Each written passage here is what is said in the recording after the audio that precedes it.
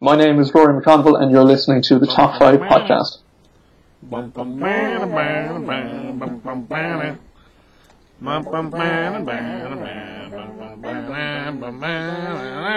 Welcome to Top 5 Comics Podcast. People talking about comics, pop culture, and events. With us today, we have the Master of Disaster, Josh45. What up, what up, what up? And CBS. Also, what up, I guess. Today we're doing episode number 164. That many already, huh? Crazy, right? It's only been 9 years, so I guess it's not that bad. 9 years? Yeah, si senor, this is season 9, man. It's weird, right? Yeah, I know. It's crazy. So today we're going to be doing something a little different. We're going to talk a little bit about the, I don't even know what you call it, the most recent Marvel trailer, I guess, which is not really a trailer, it's like a teaser. Most recent Marvel teaser, there you go. Well, they officially, named a bunch of stuff. Oh, yeah. Well, it's a name drop. It has a whole intro by Stan Lee, which is awesome. If you haven't seen it, you can find it on YouTube, but if you go look at Up Eternals on IMDb, it's currently what they have listed as their trailer. So, check it out. Because it's fantastic. The whole intro is great. But we're going to be talking about that, and then we're going to talk about issue number 1 of Heroes Reborn from Marvel Comics. So that's what we got in store for you this episode. I think first we'll start with because it's kind of all news, I guess. So I guess a giant news segment. Sound about right? But what's in the news? That's right. So I guess Joker 2 is still reportedly in development with Joaquin Phoenix being in it. Okay. That's alright. Interesting. I didn't like it anyway, so I don't care, but I just thought it was interesting they're going to bother making another one. Well, it made a lot of money, so me and Chase, but ultimately as a movie, it's not like it's a good one-time watch, I think. I wouldn't rate it as a thing that I would want to watch a whole bunch. And comic book-wise, I mean, we've talked about on this show, and probably other shows also, it doesn't really fit anywhere. It's its own bag of nuts, and part of that's aggravating. As far as portrayal and visually, it's beautiful. But, yeah, Sequel, does it need one? I'm gonna go with, I would say no, but it did make a lot of money, so I guess we'll see. So, the lady that, the character in Ant-Man and Wasp. Are we talking about the bad guy, but she wasn't really the bad guy, the silk, Ghost. Yeah, Ghost. Mm-hmm. That actress is going to officially sign on to play Red Sonja in the new Red Sonja film. Oh, really? Yeah. Crazy. Hannah John Kamen. Kamen.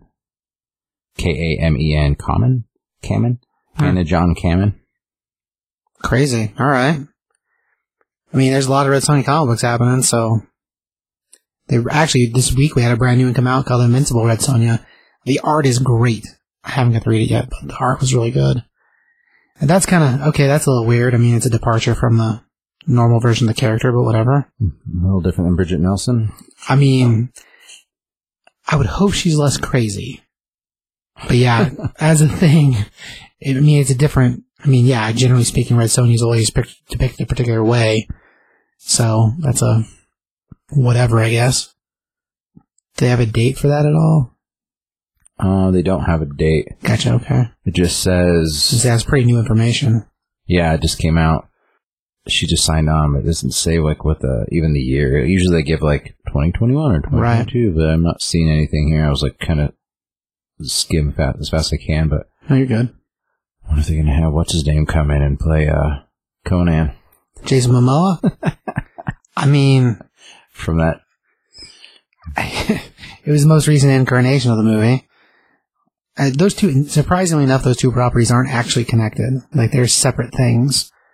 Even in the Bridget Nelson movie, Arnold is in there, but he's not actually playing Conan. He's a different dude. Well, yeah, only because of, the people who made the Red Sonja movie didn't have the rights to Conan, but right. In the comics, though, they did connect. Oh, yeah. They were in the same universe. They used to be. So that's the whole thing, is, they put him in there as the whole thing was he was supposed to be Conan, right? And then like they couldn't figure the rights thing out, and like they're just like, well, just change your name. He's like, perfect, and so right. So I mean, I thought that was cool. Oh no, it's neat that they connect them. I mean, right now in the comic book world, Conan sits over at the Marvel, so the House of Mouse, which I hate. I hate that so much. It's pretty weird. The books are not bad, actually. The books are actually really good, but the Dark Horse books are really good too. So it's not like it's almost like they didn't even miss a beat, really, because it's kind of the same thing that Dark Horse was doing, just now underneath putting him under Avengers. That's totally different. Like the Savage Avengers thing is totally different. Stupid. That's why I do love that. It's crazy. See, you're part of the problem. I'm serious. Like that's dumb to me. Yeah, time travel's crazy. It's like he got an idea. Who's the new Avengers? Captain Kirk, Conan, Hyperion. It's not that crazy. And Mickey Mouse. New Avengers. Are you going to call them New Avengers? What are you going to call them? Yeah, New Avengers. That's the New Avengers. But there's already been New Avengers teams. So they're the New Avengers, not Avengers, and they're just and Luke Skywalker. He's in there too. I mean, that's the thing, is that's what, by doing that with Conan, that's what you're doing. The only one of those characters that wouldn't fit because of who owns them is Star Trek Captain Kirk.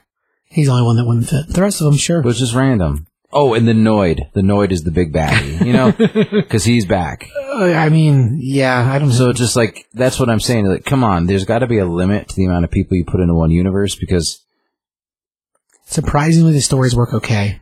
You think they do, because I'm not the only one, man. The series is like over 20 issues deep. Okay, that means nothing. It means it's popular enough that it keeps going. Yeah, I guess. But yeah, Red Sonja lives over at Dynamite right now, so series-wise and connection-wise, they're not the same company at all. I doubt we'll see Jason Momoa Conan again, although, at this point he's a lot more famous now than he used to be. Something else kind of Marvel-y, comic book Marvel-y. So Non-Stop Spider-Man is going to be heading for a delay again. There's been no, clarification why, but it's being pushed back a full month, so if you just read issue 2 and you're like, oh, I'm super jacked for number 3, you're going to have an extra month to wait, because now instead of May release, it's not going to come out until July, and then the subsequential issues are going to come out a month apart also, so as far as series, they're just basically moving the whole thing backwards.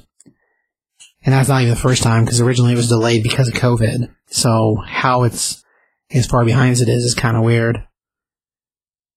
I mean, the book's been good. I mean, the first 2 issues were cool. Art was good. But yeah, it's got a impending delay at this point. Zack Snyder says he would love to direct a Star Wars movie, but he's not sure if he would survive the endeavor. Like it would physically kill him? I don't know that, or somebody else would kill him, because it would just be like a bunch of just like really beautiful dancy lightsaber scenes. It'd be like synchronized swimming in the Olympics. It'd be like, it looks really cool, but I don't understand what's going on. So you mean that someone would kill him because of the story? That's the perfect thing. I don't know how I just figured it out. Zack Snyder is the synchronized swimming of movies. Like, it looks really neat. They're doing something in a pool and they're dancing around all beautiful, but to what purpose? What's really going on? Hopefully gold medal. Nobody knows. Nobody knows. Wow. It's not. Remind me to tell T Brown that tomorrow night. I will. See how he reacts. It'll go badly, I'm sure. It's going to go great. As a thing, man, I mean, Justice League has a lot of cool pieces in it. I mean, we talked about it on this show actually a few episodes ago. But the dude, he needs somebody else driving the boat as far as the story elements, because the visuals are great and the story pieces are okay. He just needs an extra, someone else extra in there to help, I don't know, line that stuff out to where it keeps its own flow. Because Sucker Punch is like 5 great movies that aren't even really a movie. So, because it's beautiful. Yeah, but it makes no sense. No, that's what I was saying. I mean, since I think Dawn of the Dead, the Mall with Ving Rhames, that's one of the last ones I think that made full sense as a movie. And that was like his first one. I mean, I guess Man of Steel, I don't know. Man of Steel it makes sense. He doesn't write the script for sure, but... Right. So Marvel Studios still reportedly wants to bring in Emily Blunt alongside John Krasinski for Fantastic Four. There's also big rumors of Zac Efron being Johnny Storm. I could see that. Age-wise and style-wise, for sure. Which is weird if they did that. That'd be like 3 really huge actors in one Marvel movie, which is crazy because they're all like 3 huge superstars, kind of, which I'd be surprised that they would do that. Well, I wouldn't. I mean, when you think back to even the Fox Fantastic Four, I mean, Chiklis is a pretty big name at the time. Not as big as any of those 3. Yeah, yes, that's a good point. He was like TV big, but he wasn't movie big. That's true. Zac Efron's huge. Like, he really is. Emily Blunt's I mean, like, she's really, really big, and Krasinski's like pretty big. I don't know. I think it makes sense. Who do you round it out the cast then with? I mean, if you got, I'm not saying anything bad about it. I'd be surprised, but like you gotta have. I mean, your Johnny Storm's gotta be when they go to do a Fantastic Four film, unless you get guys like her kind of unknowns, right? Kind of like they did with Spider-Man. Like you really. I mean, you gotta have. I don't know. It's gonna be one of those things like. Well, that winds up being the case as far as casting is concerned. I'd almost say that makes more sense because all of them are on the same par. I mean, I wouldn't necessarily balance them in the same wheelhouse, but comparatively, if you put a whole bunch of unknowns together, that works okay. If you put one superstar and then 4 unknowns, well, then it's going to show. If they use a group of people that are, I think Krasinski will be fine. Sure. I think he'll be a fantastic. Oh, he looks the part, Mr. Fantastic. Yeah, dude. I think he's great. He wants to do it too. There's a bunch of like stuff in the world about him wanting to do it. So that's awesome. Which is awesome. But I mean, Efron as Johnny Storm. I mean, I see it. But for sure. Well, just look at any of his comedy movies, man. Any of his movies, actually. Like Baywatch, any of those. Like. So I got it then. Who do you cast for the thing? I got it. Really? Okay. Seth Rogen. If you're going to give him oh man, comedy duo? As much as I hate that, that's actually not horrible. Right? Man. And he he was a voice in Invincible also. And if you're going to put him in a mostly CGI once he's changed, man, that actually would be really pretty okay. That's horrible, but it would actually be really pretty okay. And he's also pretty famous, so like balance-wise. Here's the only problem with that. Huh. Here's the only problem with putting like 4 superstars in a Marvel film is they're gonna have to be on board if they're gonna make it a part of the next phase. They're gonna have to be on board for multiple films, movies. And it's just like, are those guys gonna be willing to do? I mean, I know that like Robert Downey Jr. like he did other films intermittently, but he was pretty much just doing Iron Man. Like, he did some other stuff. I mean, he did like Sherlock Holmes and... Right. We had a couple other franchises he did. But as far as the thing, I mean, that's a good point. As far as casting a bunch of popular people or well-known people, trying to loop them into multiple movies is a harder state. I mean, whether they just want to work or they really love the characters or what it is. Like, I mean, I can honestly tell you, like, if Hemsworth was like, I love Thor, I can't wait to be Thor. But I know that, like, Robert Downey Jr. is like, I want to be Iron Man. Like, that's my thing. Like, so it's just kind of, I don't know, man. I do like that rounding of a cast, actually. And the more I think about it, the more I'm okay with the idea of Seth Rogen being the thing, just because of his size in general. If he trimmed down his crazy hair and his beard, make him a military man for a second, that could go really cool. That's I'd almost say, I love Michael Chiklis, mostly from The Shield and The Commish. Not necessarily his thing, but I could see it working the same way, sort of. Man, yeah, that's an interesting cat. I like that idea. It is god-awful, but I like that idea.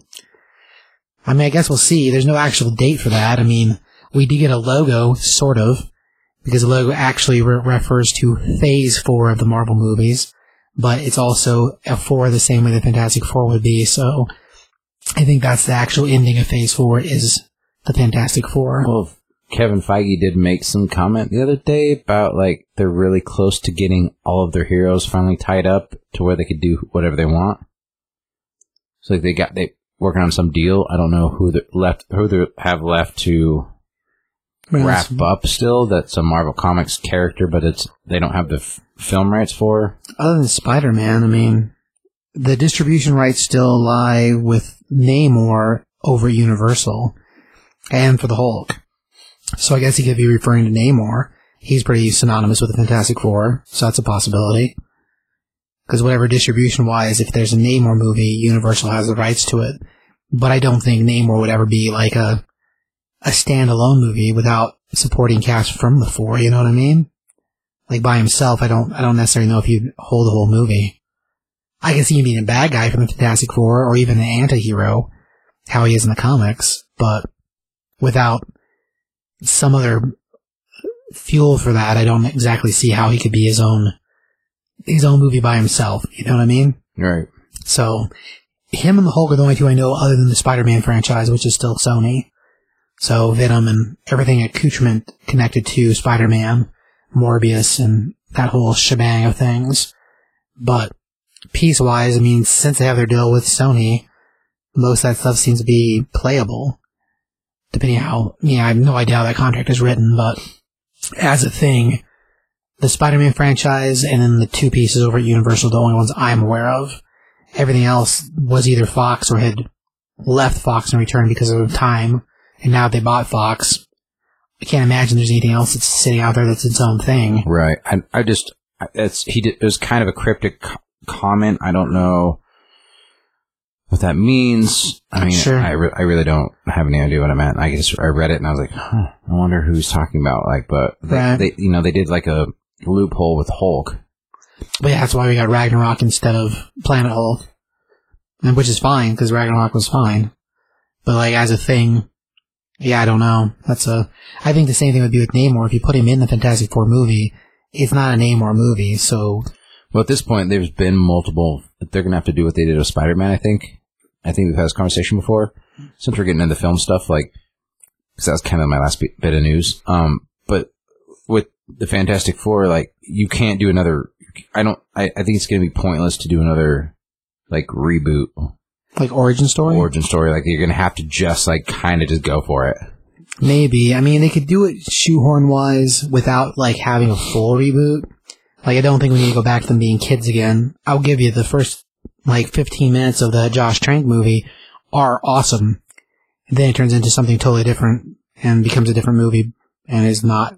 I mean, I disagree. Yeah. I thought that was. I thought the whole thing was garbage. But oh man, we were in school. I thought that part was great. Yeah, well, whatever. I thought the whole thing was just like. I mean, it's a hot mess after that for sure. Yeah, like a hot mess on a sunny afternoon on a sidewalk. It was disgusting. But I mean, I think at this point it's kind of like Spider-Man. Like they could have done another reboot and started Spider-Man from scratch and kind of this thing. But they're like, oh, by the way, Spider-Man's here. I think at this point, so many people know who the Fantastic Four are. And there's been multiple Fantastic Four films in the past that's just like, you kind of just got to roll with it. Maybe. I think if they iron it into the idea of how maybe we did talk about it here. I know we've talked about this before, you and me, but I don't know if we've ever talked about it on the show. If they went the direction of using the blip to have put them in space, if the reference from the WandaVision about missing astronauts is actually referring to the Fantastic Four. That's what I thought. I mean, it seems otherwise it's a weird line. Or it's Challengers of the Unknown, but when we God, yeah. No, Challengers isn't DC. Challengers DC. That's the DC Fantastic Four. But it's the same idea. Right. Because that's what they were. They were DC's version of the Fantastic Four, just without the powers. Back when science books were okay. But yeah, like as a thing, if it's not them, it seems like a weird line to have. Now granted, it is inserted in the middle of a bunch of stuff, but it's one of those, it's like a hidden reveal kind of thing. So if they use it that way, and they connect them to S.W.O.R.D. and they connect them to the astronauts that are missing and make it part of the blip and all that, you get an origin story that, well, it's not exactly the origin story. It's close enough. And with the modern movies, it makes a lot more sense, especially with the way they did the undoing of the 5 years. So if they use that as their catalyst, you almost shortcut part of that. Mm-hmm. just move to the point that they're already a group. Like, we don't need to get the comeuppance of, oh, I don't know if I like you so much dating my sister. Just fast forward past that part. You know, go from the actual change rather than half-hour setup and then change and then shoehorn 20 more minutes of movie. Like the other movies did. So it would be the same idea, just shortcutted. I feel like that's what you're going to do. It's Probably. going to be just a waste of a film if you do a whole, complete another reboot. Right. Yeah, there's too many pieces in play that you could use and bridge from. I mean, they have possibly the Baxter Building at the end of Spider-Man 2. We have the mention of the missing astronauts in WandaVision. So, like, there's already pieces in play that you could bridge from. And were they designed to be that? Who knows? I mean, whatever. But if you don't take that opportunity to move forward with it, I mean, like I said, I think the 4 at the end of that video is really meant for Phase 4. But if it's not aligned the same way, then somebody in marketing messed up. Because it would only make sense if you used it, you know what I mean? Whether that means a reveal or it means something else, cameo-wise, who knows? But yeah, as far as things, I guess we'll move into the movie list, right? Dun dun dun. Movie list. Movie list. Si, senor. So the first thing we got release-wise is Black Widow. Its new schedule is July 9th. So as far as release is concerned, it's got another official date. And everything else bridges from there, so it's the first one on the list. And as far as video in the world, it's got the most stuff out there you can see. So before we go any further... Yeah. This is the article I wanted to talk about. I was trying to find it, and as we were talking, I forgot about it, but it's all the different teases in WandaVision about the Fantastic Four, and there's like multiples. So sure. Have you seen this?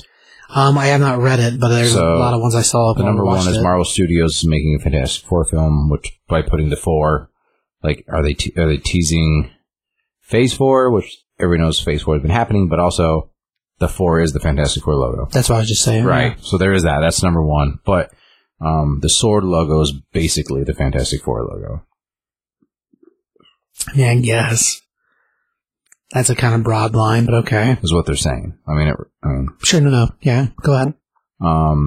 Geraldine is wearing a Fantastic Four uniform, basically. I mean, kind of. Yeah. That's a good point. Okay. I never really thought it was the 70s I'm just outfit. reading it. Like, I'm not saying I agree or disagree. Yeah. No. Sword's colors are blue and white. Yeah, they've been... So Sword could have been, like, who sent them into space? Well, that makes sense for the... Yeah, that's what we were just talking about. Yeah. Sword is training astronauts. Right. We know that. Yep.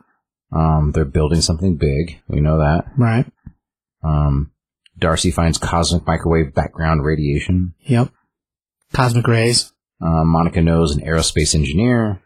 Yeah, which we kind of thought that was going to have more of a punch to it. That's why I didn't like WandaVision, because they tease this huge reveal and they didn't do anything with it. WandaVision wasn't afraid of Fox by bringing in, like, the other Pietro, even though it didn't end up being him, but it was him. Oh. So it's kind of like we don't care about, we own Fox now, so we do whatever we want. Right. And that's the only ones I have, so. Well, that Fantastic Four thing, I mean, okay, when you hold the pictures next to each other, so we're talking about the 70s outfit, having a similar trend to the classic Fantastic Four blue and white uniforms, and it kind of does, so okay, I mean, I'll give you that one, I guess, but she was never really part of the Four in the first place. Like, in the comics, she never really connects to them. She exists around them, but Spectrum was never part of she was never an official Four member by any means. But yeah, as far as, like, design's concerned, I can see what they're seeing, and that's interesting. Yeah, I haven't seen that before. I'll give you, I think this sword logo is a little bit of a stretch, but the rest of it, I can see what they're saying. Well, that particular character will come back around here in a second. So here's all the rumors too. Oh yeah. Krasinski and Ewan McGregor are both rumored as Reed Richards a bunch of times. I've seen of Krasinski way more. For Invisible Woman, Sue Storm, I've seen Emily Blunt and Alice Eve. Okay. Both, which I can see both of them. Sure. I like Alice Eve better, honestly. Andrew Garfield has been rumored a bunch to play Johnny Storm. Nathan Fillion has been rumored to play the Thing. I can see that too. He's done a lot of voice work, and he would also fit really good. I like Nathan Fillion, obviously. Yeah. Keanu Reeves is the Silver Surfer, which makes a lot of sense. It does actually too. Norman Reedus as well as the Silver Surfer, which I don't see that one as much. Yeah, not so much. Yeah, Keanu's just vocabulary and like the way he delivers dialogue makes a lot more sense. Terry Crews is Ben Grimm, which would also be fantastic, actually. John Cena is Ben Grimm. I picked Terry Crews over the two. Yeah, Zac Efron is Johnny Storm, like I told you. Liam Hemsworth is Johnny Storm. Should be hilarious to have both Hemsworths in the... Yeah. Stand the brothers next to each other. Dwayne Johnson, but that's not going to happen. No. Yeah. But Cranston is a supervillain. Liam Neeson is the voice of Galactus. Okay. Mark Strong is the voice of Galactus. Yeah, I like Neeson better than Strong. For that. Kevin Feige has actually supposedly met with Ian McGregor, Millie Bobby Brown, Keanu Reeves, Himesh Patel, Colin Farrell, Jessica Chastain, and Henry Cavill for future MCU roles. That's like actual like talk. Interesting. Well, depending how far you want them to go with the 4, I mean, they do have Valerie. So if they're talking 4, but that's like a broad spectrum of just could be anything. Yeah. Anywho. Yeah. Those are all names that are cool and could fit into part of what was being designed, I guess. Interesting. Man, yeah, Keanu Reeves Silver Surfer would be pretty cool. I think he'd kill Silver Surfer. Yeah, it'd be pretty cool. Just like his like somber, like monotone talk almost, like his just... he looks like he's just had massive tragedy in his life, which he hasn't, but you know what I mean? Like, I don't know, he kind of has. Wife dying, best friend dying. Is it any more than every normal person? I'm going to say I don't know, his wife died. Oh, yeah. Not the current one, the one before this one. The current one is still alive. I don't think he's married. He just has a girlfriend. No. The lady before the current lady, that's the one that died. Huh. Yeah. Well, there you go. You channel that inner sadness. Yeah. I mean, Lauren Rad's whole planet. I would love to see some Silver Surfer in the MCU. Sure. Really would. And then James Gunn said that 2021 is going to be really difficult to get Guardians 3 out by 2021. I think, is that what 2021 is, what it is? Currently Guardians is listed for 2023. 23. He said it's going to be really hard pressed to get it done by 2023. Right. Which, yeah, I mean, he's also said that after he does Guardians 3, he might just go straight to TV stuff with, like, DC stuff, is what he's made it sound like. That may just be because he's really high on working with John Cena, which, I mean, I could see that being cool. Well, they do have that Green Lantern show coming out on HBO Max. Is it HBO Max or HBO Max? Yeah, Max, which they did cast the Guy Gardner character. Yeah, I heard that. Interesting. They're saying he's one of the, gonna be one of the mains, but because it's a group, who knows, like cop drama wise, there's like 8 of them. Cool. I'll have to wait and see. I was hoping for other people to be Guy Gardner. I've always been a Kyle Reiner fan, but like Guy Gardner just is like, I don't know. I love Guy Gardner. Oh, he's awesome. He has to be a certain kind of person to play that character. So right.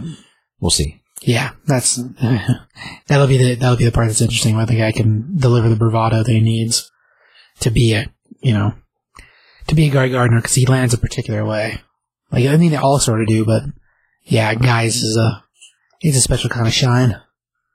But yeah, so as far as the movie list or whatever, Black Widow we already mentioned, it's supposed to be the first one on the docket for release.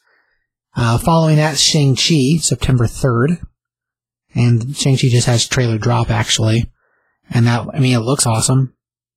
So, as a thing, Shang-Chi, like the way he fits in the world, comic-wise, he's basically just Marvel's Bruce Lee. Yeah. And when he first appeared, like, Bruce was on one of the highest tracks in his career. Right. So, like, as a thing, that's kind of what he was for a short answer to what Shang-Chi's deal is.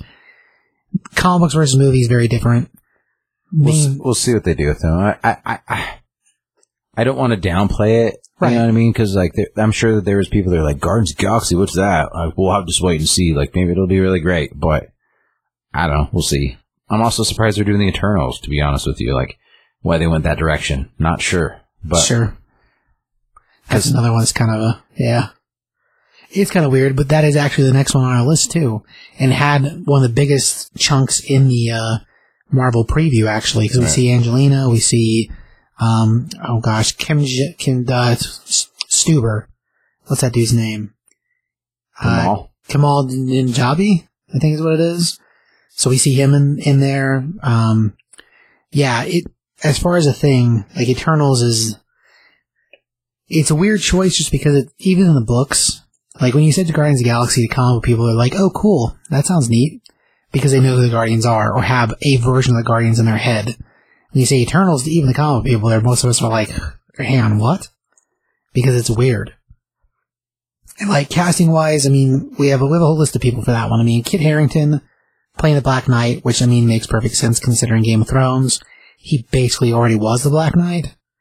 So that's cool, I think. I do like that dude. Angelina Jolie is Thena. Jimmy Chen is Saria. And we have Selma Hayek as Ajak. I don't know how you say it. Richard Madden is Icarus, which Icarus is the only character of the Eternals that like has FaceTime in almost every version of the comics. So he's like the main dude in the books. I mean, we'll see how the movie does it, but yeah, there's a whole handful of people. And like, I know we mentioned in the last episode in the news section, I think, that Chloe Zhao just won a batch of awards over at the Oscars for her No Man Land. So like, as a thing, like, they've got a good director in hand, and it's a director that pushes for like real life scenarios and real life like backgrounds. So like, that's really cool. And the trailer, I mean, the couple pieces we see, they look interesting. I couldn't tell you what's happening, but they look interesting. I mean, the Angelina Jolie shot with the sword, it looks so cool. But like, well, I'm sure it's going to be a good film. I just don't. I don't know. I just don't know that much about. No, yeah, you're not the only one. It's like all of us, right? I mean, I know a little bit about them, but sure. Which actually just mentioned this the other day on the Men Who Look Bad in Spandex podcast that I do with Imagine 93.1's Max. So Jack Kirby, who of course is the guy that created the Eternals, also the New Gods, prior to doing either one of those things, was hired to do costume designs for Caesar as like a space opera. If you go to the Jack Kirby Museum website, there's a whole bunch of the character designs and costumes, even a few of the costumes got built, and there's like photos of them, and a lot of that stuff is very what the Eternals and New Gods look like in the comic books. So it's like he did that stuff for that play, and then turned around and repurposed it for the comic books, which is pretty cool just because of how old school it is, and the idea they were going to try to make like a space version of it as a theatrical stage play. But yeah, I don't know, something else to check out with that. But yeah, when it comes to Eternals, I mean, I don't, there's not a whole lot of information there that I know about them actually, so I guess we'll see. But they're saying that's November 5th, so close to Christmas time. Like this year? This year, yeah. So they're saying that this year, release-wise, we're going to have 4 movies. They're all 2021. So first being Black Widow, which has now been done for, I don't know, over 2 years probably. Was it originally supposed to come out last year? It was originally supposed to come out in May, yep. Of last year? Of last year. Yeah, 2020. So it was originally supposed to be May, and then it got pushed back to summerish, and then eventually it was supposed to be October, and then now we're July this year. So provided this stuff holds, and now with all the online streaming and the stuff for like Disney Plus and everything, I don't imagine that we'll see much shift again, unless the world completely breaks one more time. Which it could, I guess. But yeah, so July this year, then Shang-Chi in September, Eternals in November, followed by Spider-Man, No Way Home in December. So Spider-Man for Christmas. But as far as releases, I mean, that's 4 this year, and it's the later half of the year for it, so that's kind of awesome. As far as material, and we got Loki coming out in like, 2 weeks? So that's... Yeah, and I saw that it's going to be releasing on Wednesdays, too, or something like that. It's good. Oh, really? Not the normal Fridays. Huh. Okay. I guess, yeah, that's interesting. I don't know why. And that just reminded me that, I don't know why it's reminding me of that, but like, I guess Cobra Kai, like season 4 is already wrapped. Nice. Yeah, that's awesome. That's really cool. Like, which needs to happen soon. Oh yeah. No, yeah. As far as the thing, if you haven't seen Cobra Kai, I mean, we've been telling you on this show for like years now. And I watched The Boys finally. Like all of it. I still haven't finished season 2, but I've seen a lot of it. I'm really liking it. Like, surprisingly, like, I didn't think I was going to like it. And I went into it like, whatever, we'll see. And I was like, I've really enjoyed it. Like, Yeah. I, start to finish, I thought, what's his name is amazing, which I love him. Like, Carl Urban. Yeah. Carl Urban is just He's awesome. so great in this. Oh yeah. That dude's fantastic in pretty much everything, but yeah, he kills it. Because he's terrifying in some scenes, and other scenes he's like wants to be your buddy. But yeah, he's awesome. He just, and then you get to meet his, like, his parents finally. Oh yeah, I haven't seen that far, so. And like, also, I mean, wow. Don't know where they're going with it, because it's different in the comics. A little bit, yeah. Well, quite a bit. I like Googled it, like, to see, I was like, what happens with this, just in case they never make a season 3, because I wasn't sure. I just was like doing some reading. It's way different. Yeah, Like, the way I understand. I only read some of the comics. Like maybe the first 13 or 15 issues before I punched out of the comics back when they were coming out like 7 years ago. So in the comics, Black Noir, like the Batman looking like ninja guy, is like a clone of Homelander. And he's the one that actually raped Carl Urban's wife and got her pregnant or whatever, or did that. Like, it wasn't Homelander. Well, that's and crazy. he's the one that kills Homelander. So that still could all happen. I don't think so. Yeah? Yeah. Being that I haven't seen the end of season 2, I guess I don't know how that goes. I'm not sure that they're going that direction. It's way different. Crazy. Which is really cool. There's some cool things that happen, man. Like, I was just like, okay. Like, it was neat. Like, it goes. Anyway, very surprised. Like, I know there's just so much content out there. There's like so much stuff to watch, and like, you're always like, have you seen this? Have you seen that? And I'm like, I'm not gonna start watching that. It's like Swamp Thing. Although you still should, because it's fantastic. If they don't finish, I'm not gonna watch it. I mean, it's not gonna. I'm not gonna watch it. It's still good. No.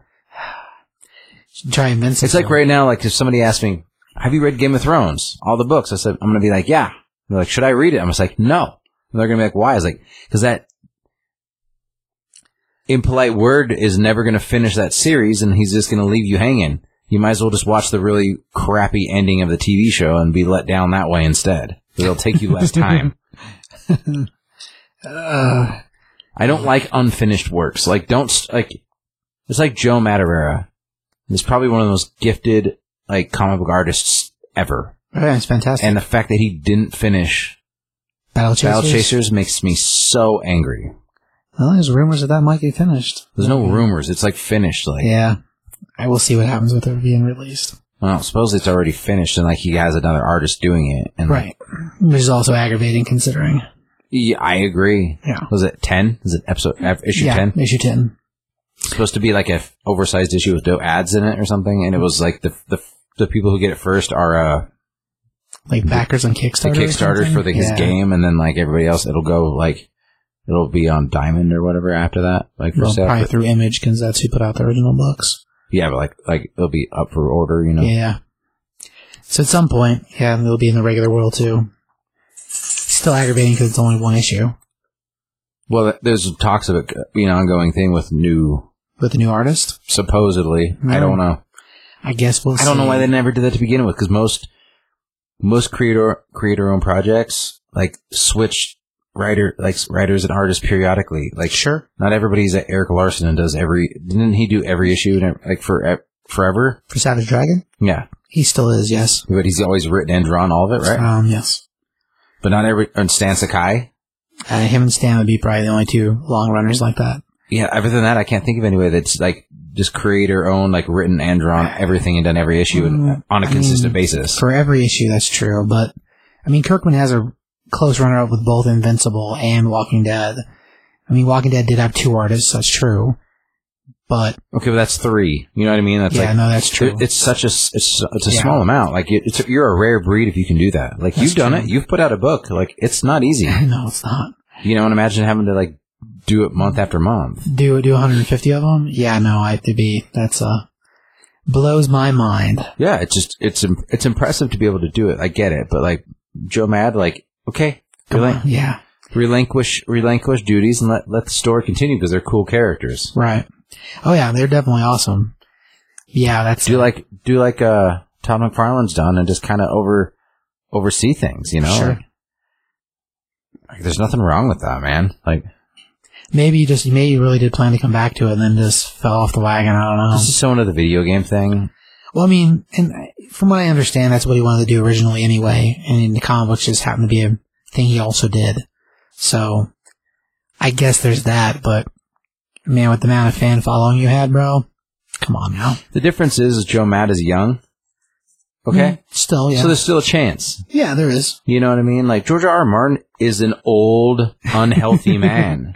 It's a very different thing. In my mind, he drives a rascal scooter, not because he needs it, but because he's just that lazy. Like, he's that guy that runs into you at the grocery store to get his pack of Oreos because he can't ask politely enough for you to move. That's how much I dislike George R. R. Martin. Well, the whole time he's wearing a captain hat. Because he does. Like a boat captain hat. Well, it's not really a captain hat. It's just like a sailor. What is that hat? It's not a captain hat. It's not a captain hat. If you say so. It's like what is it? Anyway, it doesn't matter. I don't like him. And I want to say I want to like spout expletives into the heavens about him. I want to curse his name to the 7 layers of hell, but whatever. He's not a good person. I mean, that's okay. Okay, I guess it did take 30 years for Stephen King to finish the Gunslinger series. You know, it really did. But he also wrote he didn't promise anybody it would be done at any certain time, and he wrote 1 million books in between all those things. Sure. You know, but George R. R. Martin, I think he's just lazy. Well, not to totally defend the dude, but as a thing, at this point, anything he writes is going to match some fan fiction in the world of his series. So he can't write anything original now because there's so many fan versions of things and fan theories of things that no matter what he does, it's going to land on somebody's fan theory. No, because the last book that came out is like, there's different characters that never existed in the show. Yeah. There's so many different layers that they like don't go to in the show that like he set it up that way on purpose. So it's still like he could still do something really cool. It's fine. It can be way different. It's fine to do that. Well, he decided to write some prequels instead, so you know. Oh, by the way, they started doing principal photography for the prequel TV show. Prequel show, yeah. Which I think actually I will enjoy that more. Okay. Because it's really neat. Like, I'm actually pretty stoked. I'm more stoked on that than I was the original show. Cool. We're all over the place tonight. I mean, yeah, it's more of a little free for all than anything else. So movie wise, after the Far From Home or No Way Home, that's what it is. Spider-Man No Way Home. That's the title for the December release. So after that guy, the next thing is Doctor Strange, the Multiverse of Madness. And that guy's set for March 25th, 2022. So we got that guy in March. Then we're supposed to have Thor Love and Thunder in May.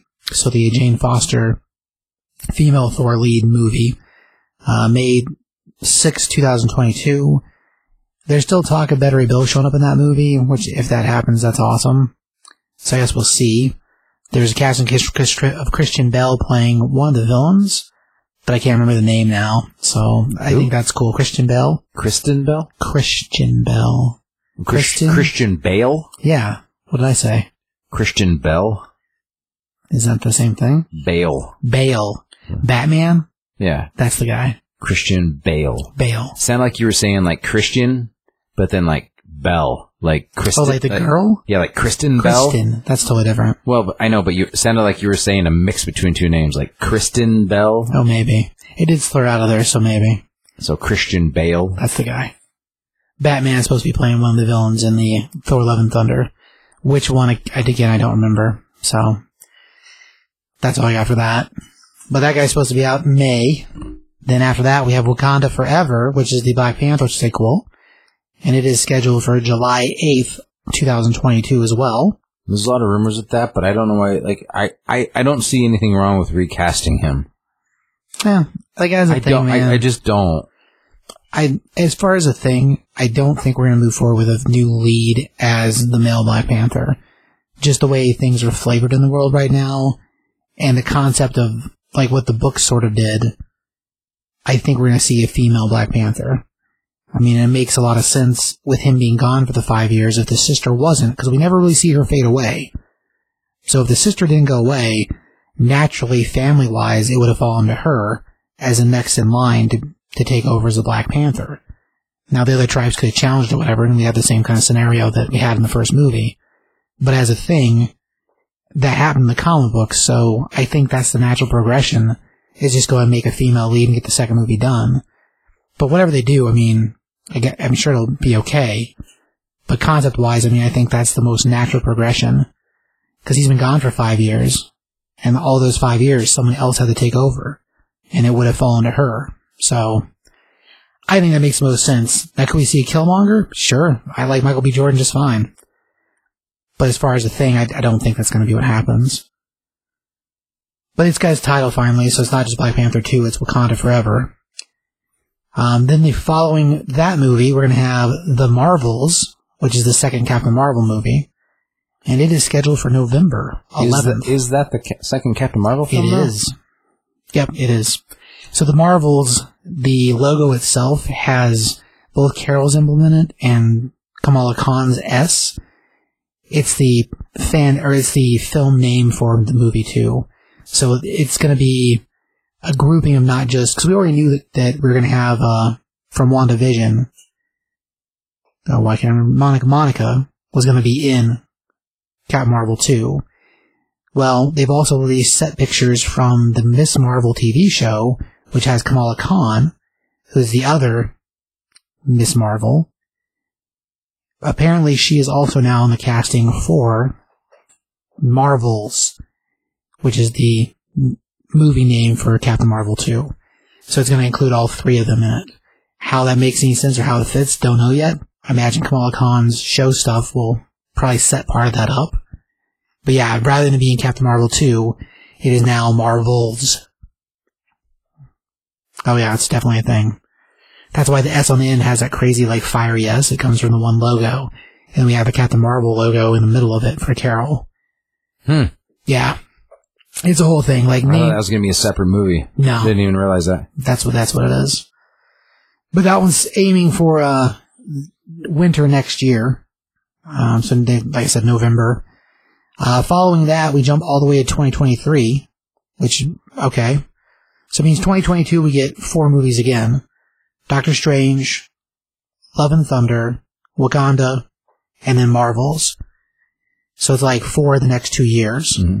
Then when we get 2023, the first one on the docket is Ant-Man and Wasp, Quantumania, which I feel like we've known about that one a lot longer than a couple of these other ones. So that's kind of weird, but they're saying it's supposed to be February 17th, 2023.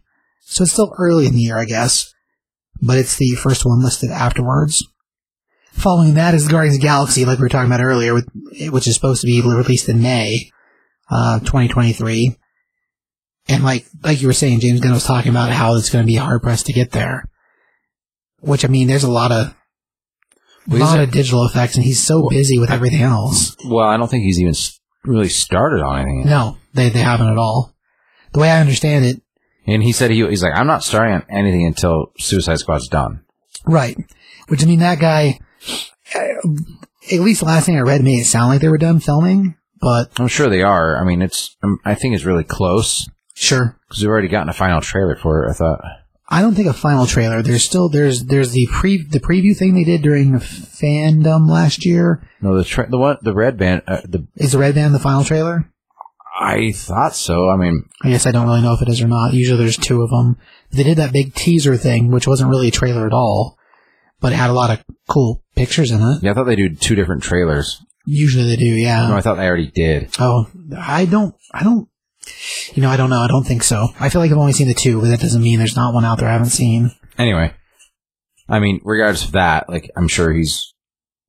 Oh, yeah. Well, we haven't bothered with the press for it, and as far as release is concerned, that's all part of running the picture, so... Well, that's what you get for trying to cancel a guy for something he did 20 years ago, and then being psych. Right. Yeah, it's pretty... I don't know, willy-nilly of DC, or not DC, of Disney. But, like, as a thing, I mean, yeah, that's what you get. Well, I mean, it is what it is. Like, briefly, I understand cancel culture to an extent. Like, if you do something really, really terrible, or say something really, really terrible, you deserve to be like, hey, it's not okay, and it'd be taken care of.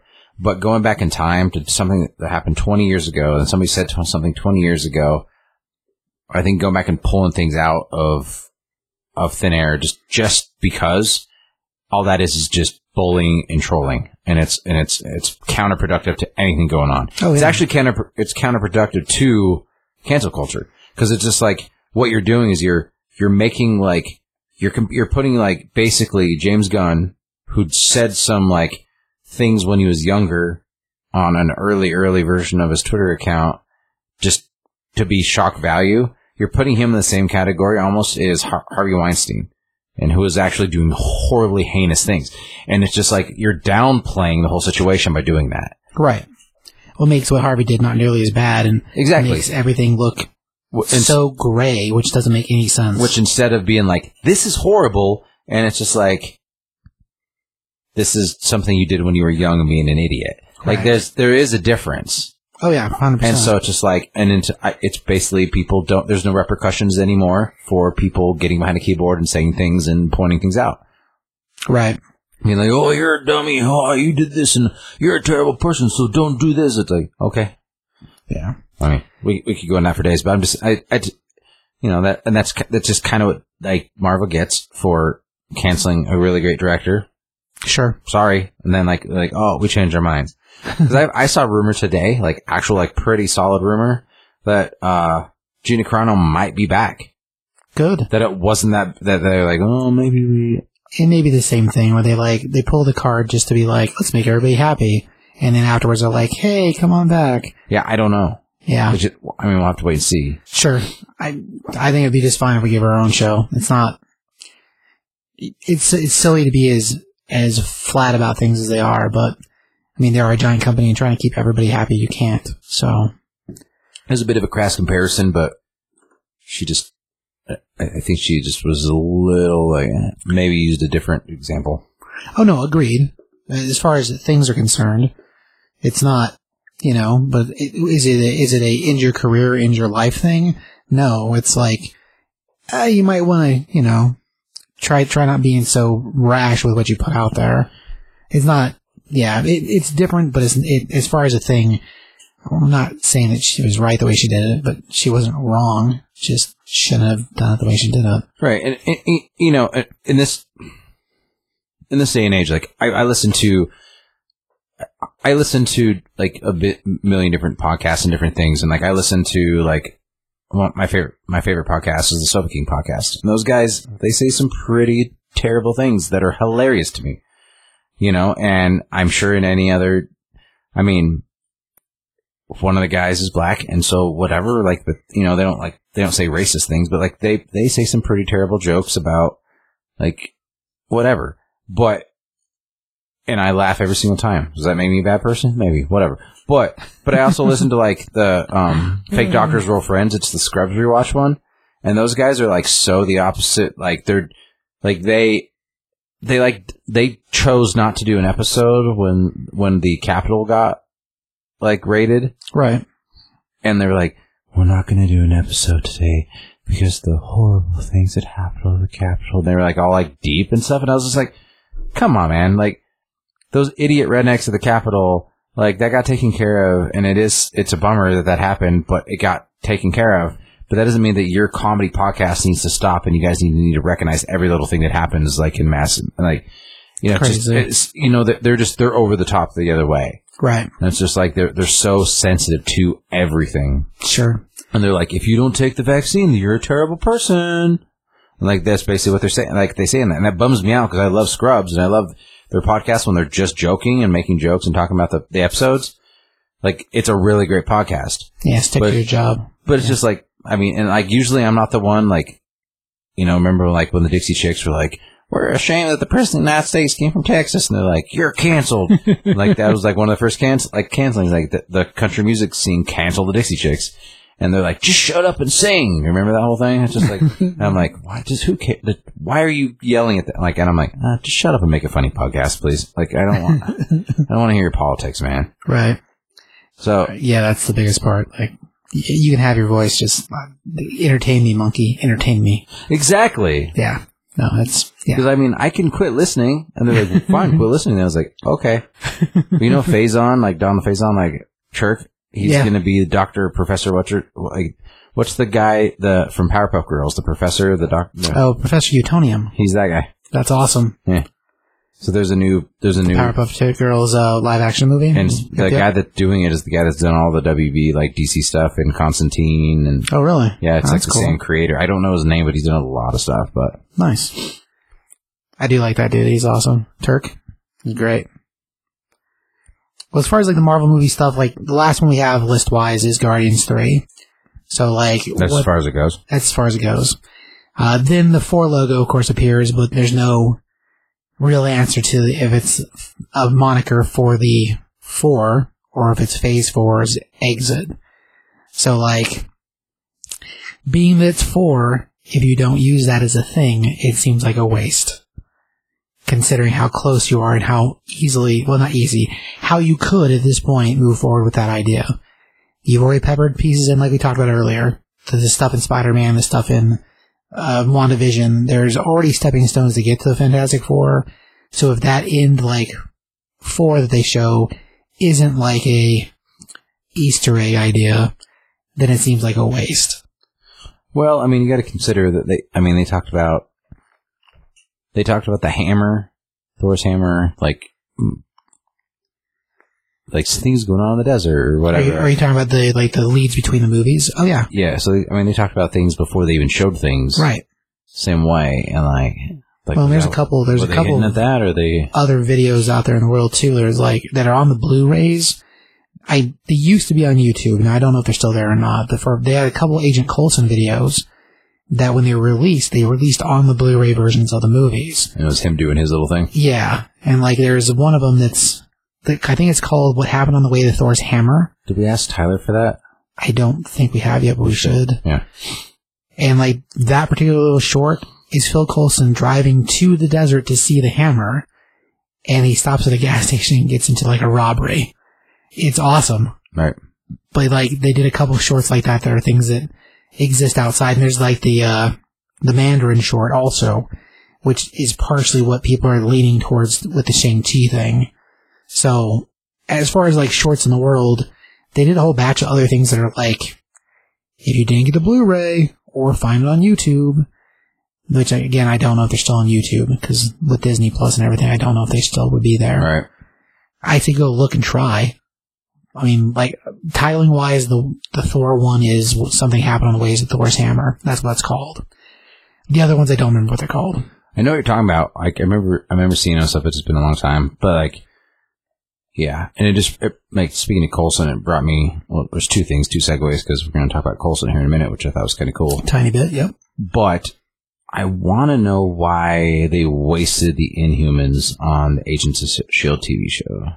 Well, I don't think they initially thought it was going to be a waste. When they originally introduced them on the Agents of S.H.I.E.L.D., the show still ran synonymous with the movies.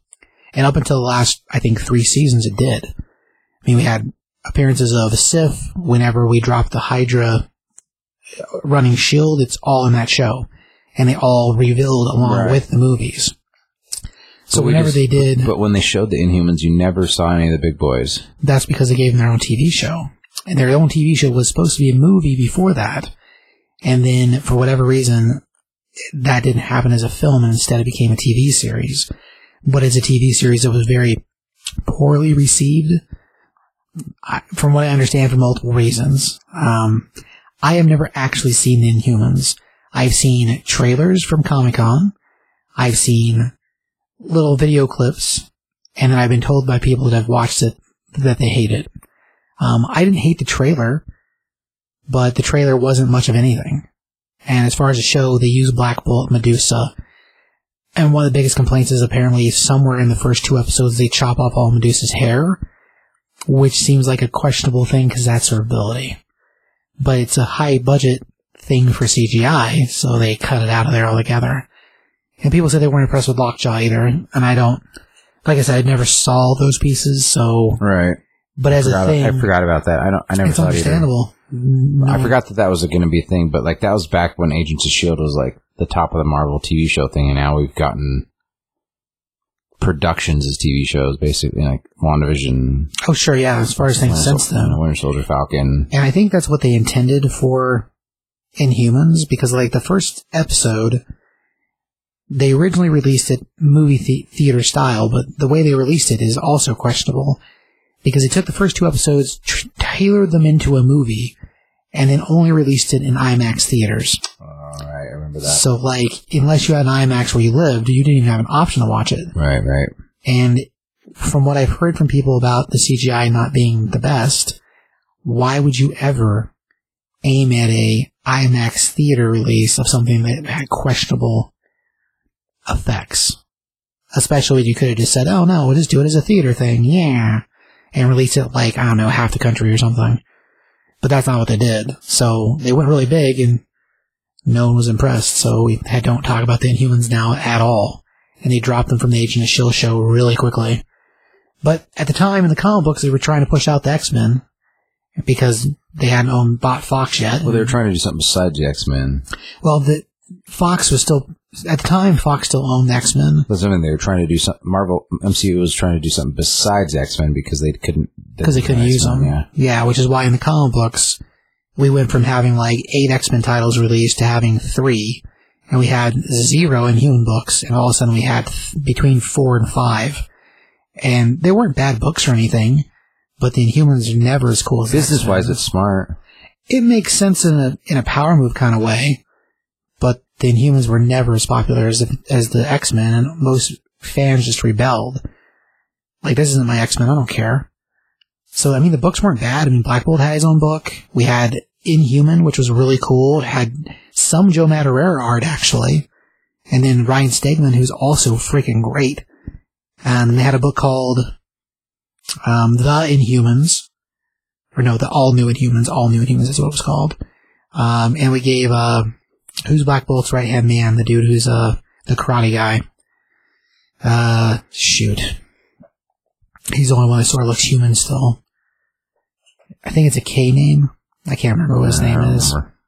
Anyway, he got his own book as well. His main power is to be able to escape anything. Or figure out how to escape anything. Shoot. Yeah, I don't remember his name. Anyway, it doesn't matter. As far as like a series of books, we went from having like literally no Inhuman books to having a whole handful of them. And then the X-Men books dwindled from... But it was a power move on Marvel's side.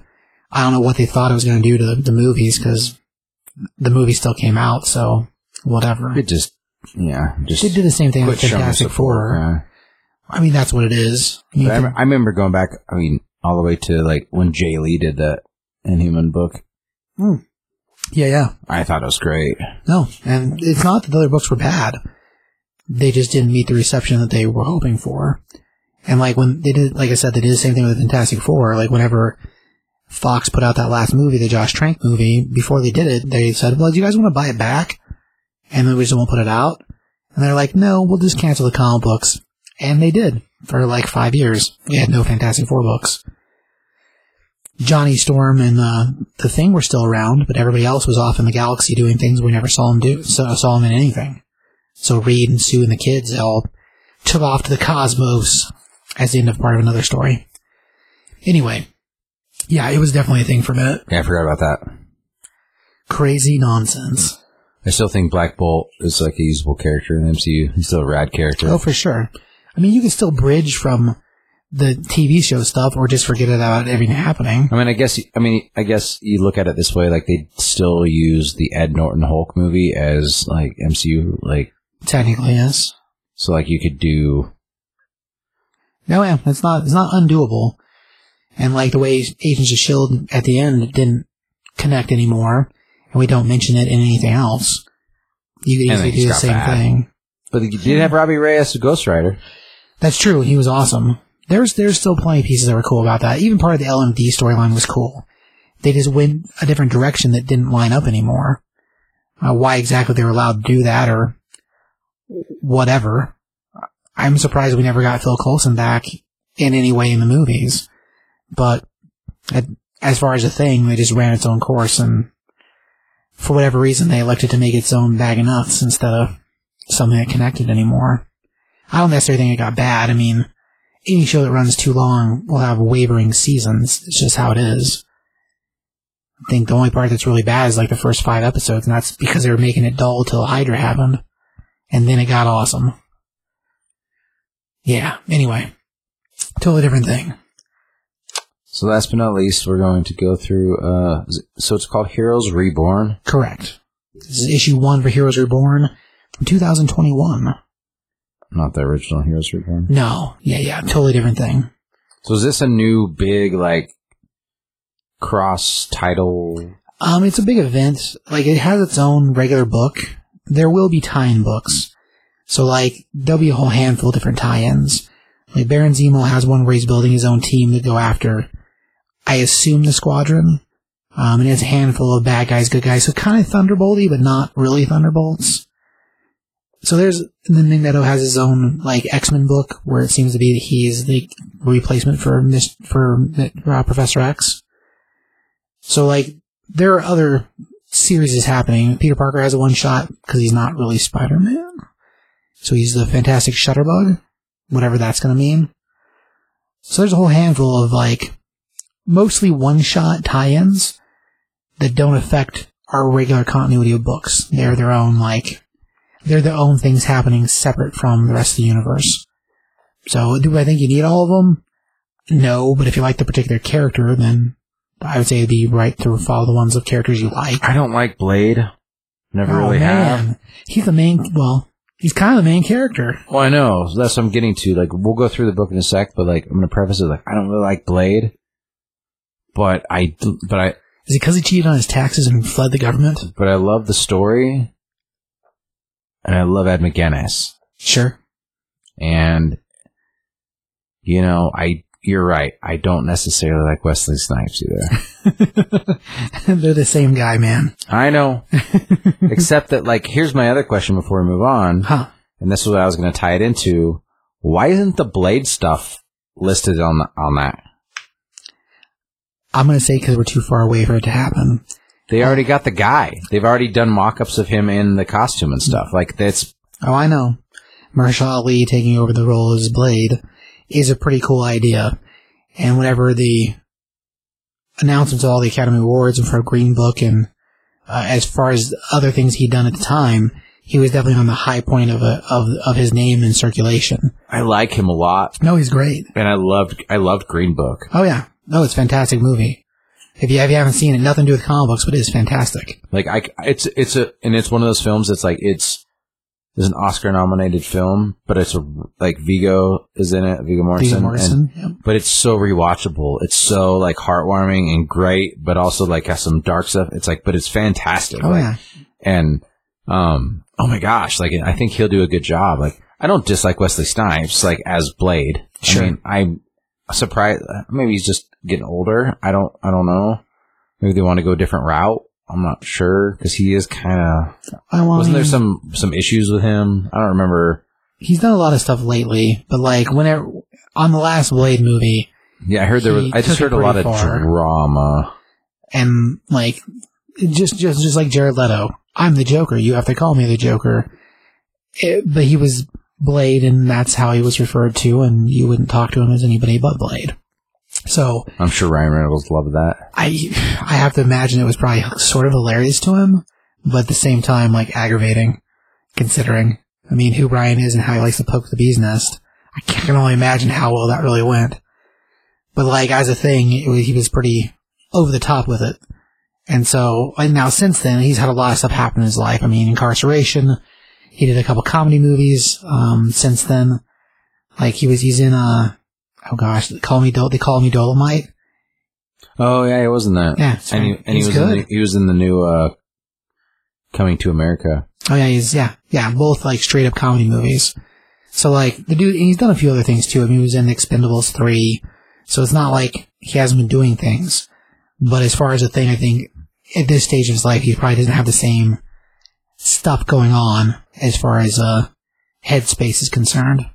So I imagine it'd be different. Because there was talk about him possibly taking the role of Dracula. And I think that's fan theory ideas, because we don't even know if they're going to use a Dracula. He's almost 60, though. Yeah, you put a little color in his hair and make him Dracula. No, but like making him be... Oh, play Blade? I mean, that would be rough. Considering even the last movie, it looked like it was physically hard for him.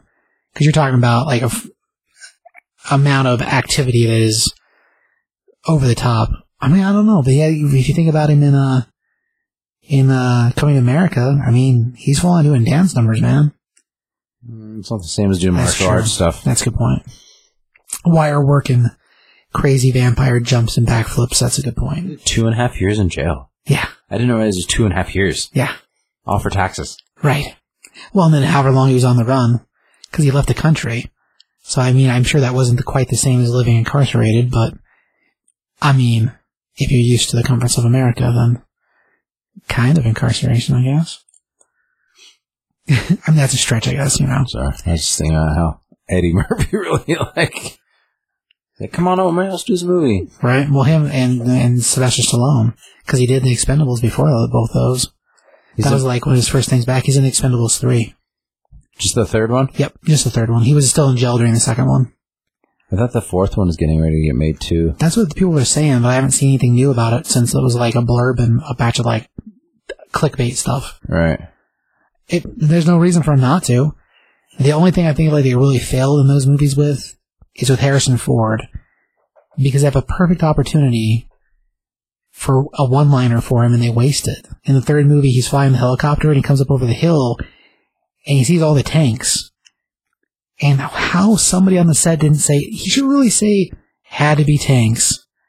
I hate tanks. Just like Indiana Jones, except snakes for tanks. How they didn't get that, I have no idea. It seems like a no-brainer line.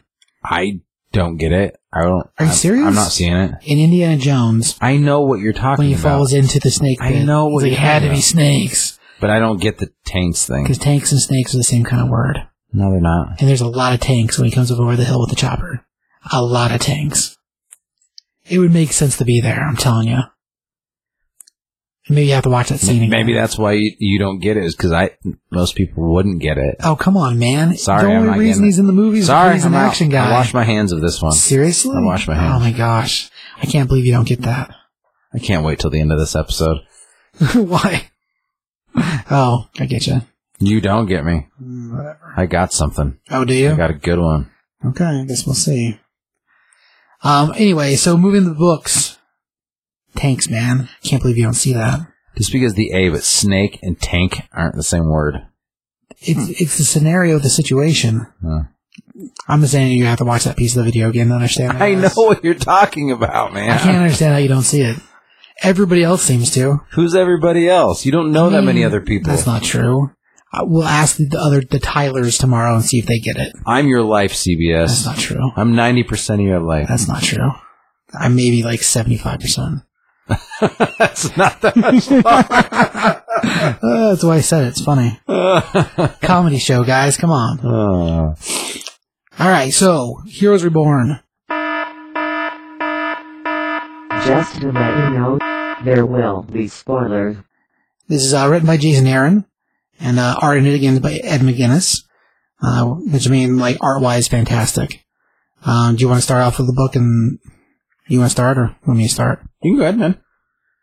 So when we first open up, we join Robbie Reyes, who is riding on a bike, and we have this crazy voiceover going on about how he doesn't understand how he woke up where he woke up, and nobody seems to know where the Avengers are. I tried to call for a teleport to get out of this dump that I was in, and I couldn't get anybody at the... I woke up in, was it London? Yeah.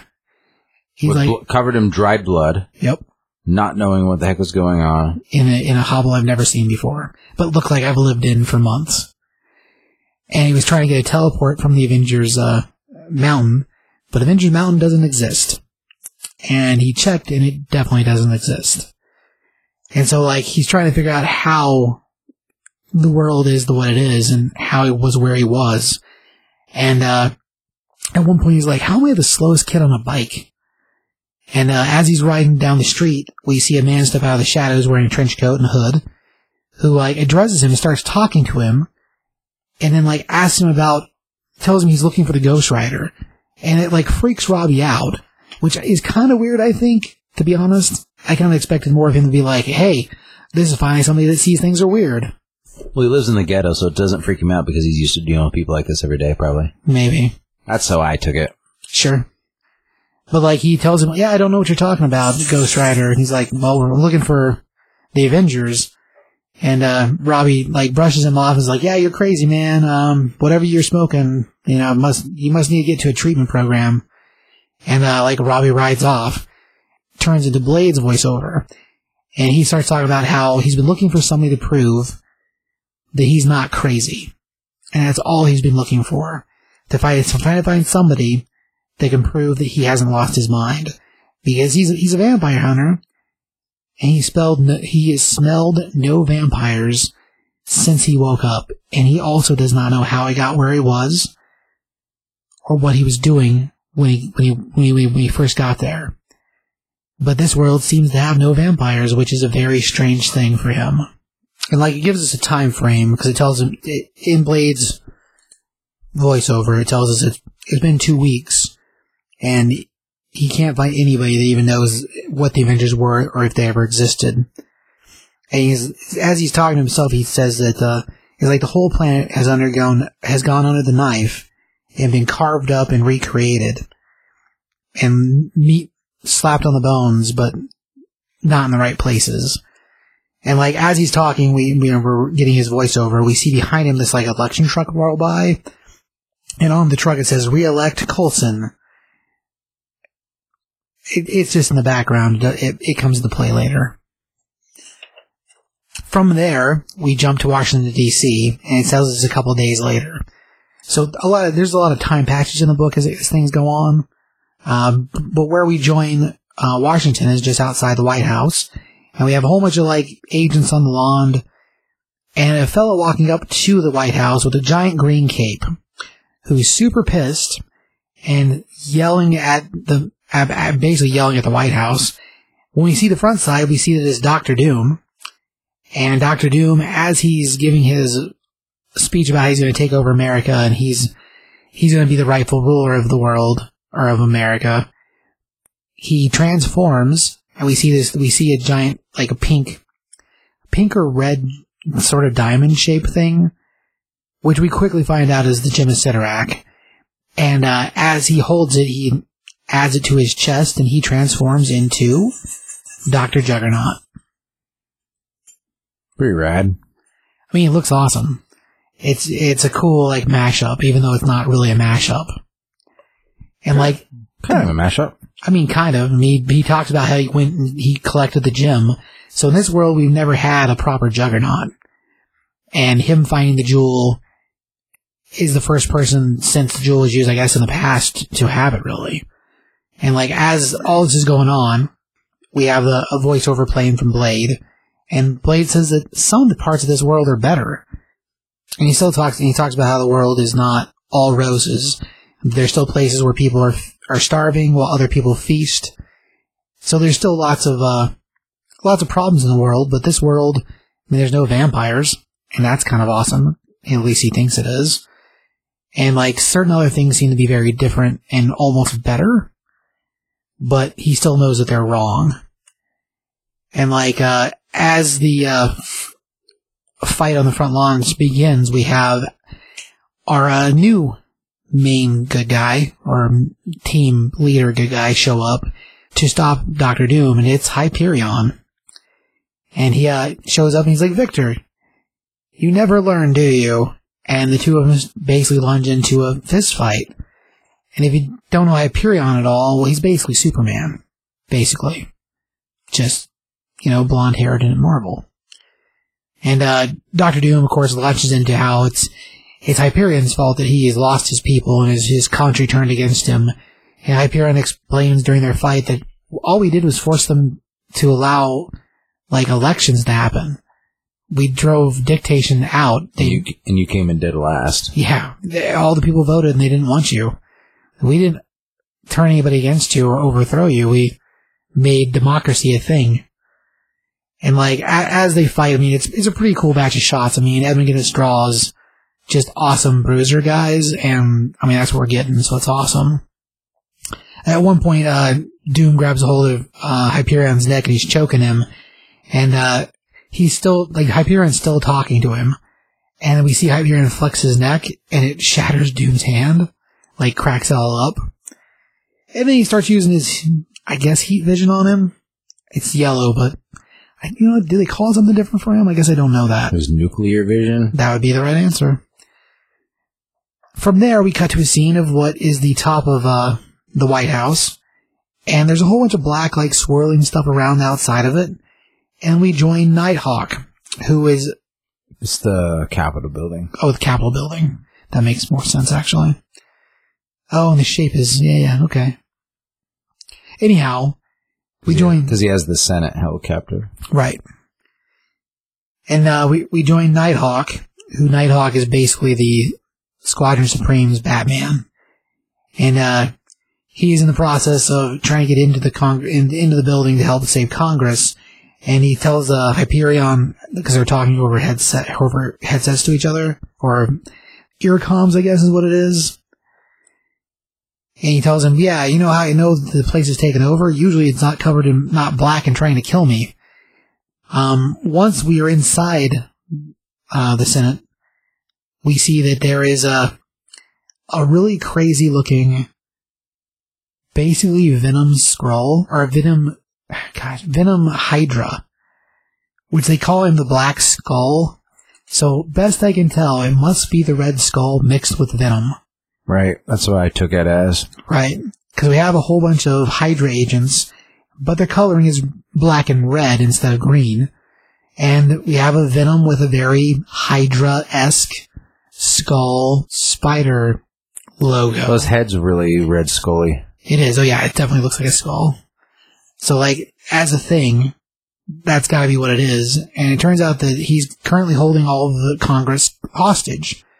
And so now Nighthawk's job is to try to save them in whatever order he can.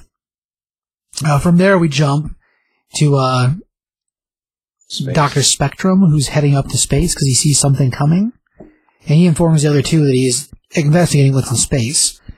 And while all this is going on, we're still getting Blade's reflection of the world, and he's talking talking dialogue as he's talking about how things have changed and right. Where is everybody, and he's investigating things. Well, yeah, and he says that he went to the 1774 Bleecker Street, and there's no Doctor Strange. There's a head shop, and he found Jennifer Walters, but she just runs a successful. She's just a lawyer. She's not lawyer green. Firm. Yeah, there's nothing green about her. And Carol Danvers is just a pilot. She's not captain. And because she hasn't been able to make captain because she's too much of a hard nose. Because they talk about her in this scene. Yep. And so, there's a reflection of all these characters that used to be our heroes in the other world and where they're at now. So it's not like they're all gone. They're around. They're just not what we're used to them being as themselves. But yeah, as Dr. Spectrum flies out into space, he's basically a Green Lantern, I guess.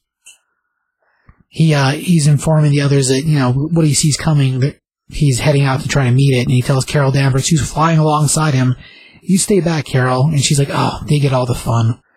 Because she wants to get in the battle or whatever. And then we get a shot for a second of Tony Stark. And there's nothing Iron Man about him at all. So in Blade's investigations, he says, and Tony Stark, who just appears, has never took any shrapnel to the heart. He's still just a warmonger, basically. A arms dealer. But yeah, they talk about when they're talking about that meeting, it's because of that. And then Mr. Stark, meeting the Joint Chiefs has just been rescheduled. Perhaps he'd like to wait inside. And he's like, Is there a happy hour inside? As Blade's like creeping in the shadows, he's like, he's like the spirit of vengeance, the star brand, deemed too dangerous and banished into the negative zone. The nation of Wakanda doesn't appear on any maps and was dismissed as a myth years ago. The power of the Iron Fist never left the mountains of Tibet. Whoever did all this was certainly thorough. But near as I can tell, all I really had to do was change just one important thing that affected all the rest. And it's him staring at a statue of Captain America, and it says, in loving memory. Right. He doesn't say anything about it, that's all it says. Yeah, he doesn't say what it is he needs to change, but it alludes to that. He actually mentions Banner, too, because he talks about Banner being banished. Yeah, he's in the negative zone as well. Yeah, it's crazy. Next scene, you have the next Squadron Supreme character, who is Blur, and he's fighting the Silver Witch, who is a mix between Scarlet Witch, and then when her brother died, she absorbed his powers, because if there was no Avengers, they weren't rescued by them to not be evil, so he dies, and she absorbs his powers. So she's a speedster, but also the Scarlet Witch, which would make her even more crazy powerful. Oh, yeah. Which the fact that, like, if that was the real case, as crazy powerful as she is, the fact that she's not leading that group, it blows my mind. Just because she's a bad guy. Like, she never turned good. And best we can tell, for all intents and purposes, the Squadron Supreme seems to all be good guys. Best we can tell. I mean, in the regular comics, they're based off characters that originally started as bad as a mock of the Justice League. But they're not really bad. Like, when they changed the Squadron, they became good, but, like... Well, the Alan Moore book in the 80s, they were good, but, like... Just questionable, like, the way they would handle things. But yeah, like, originally they were Squadron Sinister. Is that what we were looking at? Yeah, Squadron Sinister. Yeah. And that's like the original incarnation of these characters had a different name, and they were just the evil Justice League. That way the Avengers could beat the evil Justice League. And as far as the thing, when they were changed to the Squadron Supreme, they stopped them from being bad guys, but they weren't really entirely good guys either. So it's a mixed bag of like what they are, but in this world they appear to be basically the Justice League, basically. So you have Power Princess fighting a mix of what would be Odin, the Destroyer, and Gog, which is like a space villain. Yeah, like a space kind of lizard monster guy. Mostly fights Spider-Man, I guess, but yeah, Gog is a weird. Because he kind of looks like a dragon, but he's not that big. Yeah, just a random. Has a tail and like sort of a stone-looking aperture about him. But yeah, this is like an amalgam of them. But as you have Blade talk, like his dialogue, he basically says, this is the last All-Father, and it's, in other words, the gods are dead. And you see Spectrum in space now, and was waiting for whatever's coming towards Earth, and he's hit by a gigantic fist, and he's like, no, it can't be. I saw you die, and your stones turned to dust. And whoever's coming at him, there's a gold fist and a purple fist and a blue one and a green one, and they're like all like attacking Spectrum, and it's like, death, you speak to me of death, maybe that is something you fear, but not I. And then you get, which is the most random thing to me, but awesome at the same time, and no combination, but you get Thanos. Right. And he's like, for I embrace death with all my infinity rings. Right. Which I thought was weird that they said rings instead of stones. Yeah, it's because he's wearing them on his fingers like rings. So if it's a mix of anything, kind of the Mandarin, I guess, but not, because there's not 10, there's only the 5. But yeah, so instead of having an infinity gauntlet, he has infinity rings. But other than that, he looks like Thanos. And they put like the basically the Green Lantern character, who, as we look at the trading cards, right, and their powers on the back, Spectrum's not that powerful. Dr. Spectrum's not powerful, like comparatively to Thanos with the Infinity Gauntlet. Well, like strength level, but he just like Green Lantern, he kind of uses all his power with the different color spectrums. So like, I think his power actually fluctuates. In like physical strength, sure, he's a dude. But, yeah, but like with his powers though. Right. Which, yeah, like, energy projection is one of his biggest things, and it's even bigger than, like, his strength. So he's able to shoot crazy beams regardless of his strength of his physical prowess or whatever. Because, like, number-wise, if you want to... But what's his projection? So for those... 7 is the highest. For those you playing at home, if you bought your copy of this book early enough, most stores were provided a batch of promotional cards to give away with the book. Now, granted, you did have to be in the early groups of them because they didn't provide a lot of them, and like not every issue has a pack of cards to go with it, which is sort of aggravating. But in the pack of cards, we have 10 trading cards, and on the back they're done like the old school, I want to say 99 series of stats. So as Dr. Spectrum, his energy projection level is 6. But his intelligence is 4, his strength is 2, and his durability is also a 6. So when it comes to energy projection, he's only one step from the highest.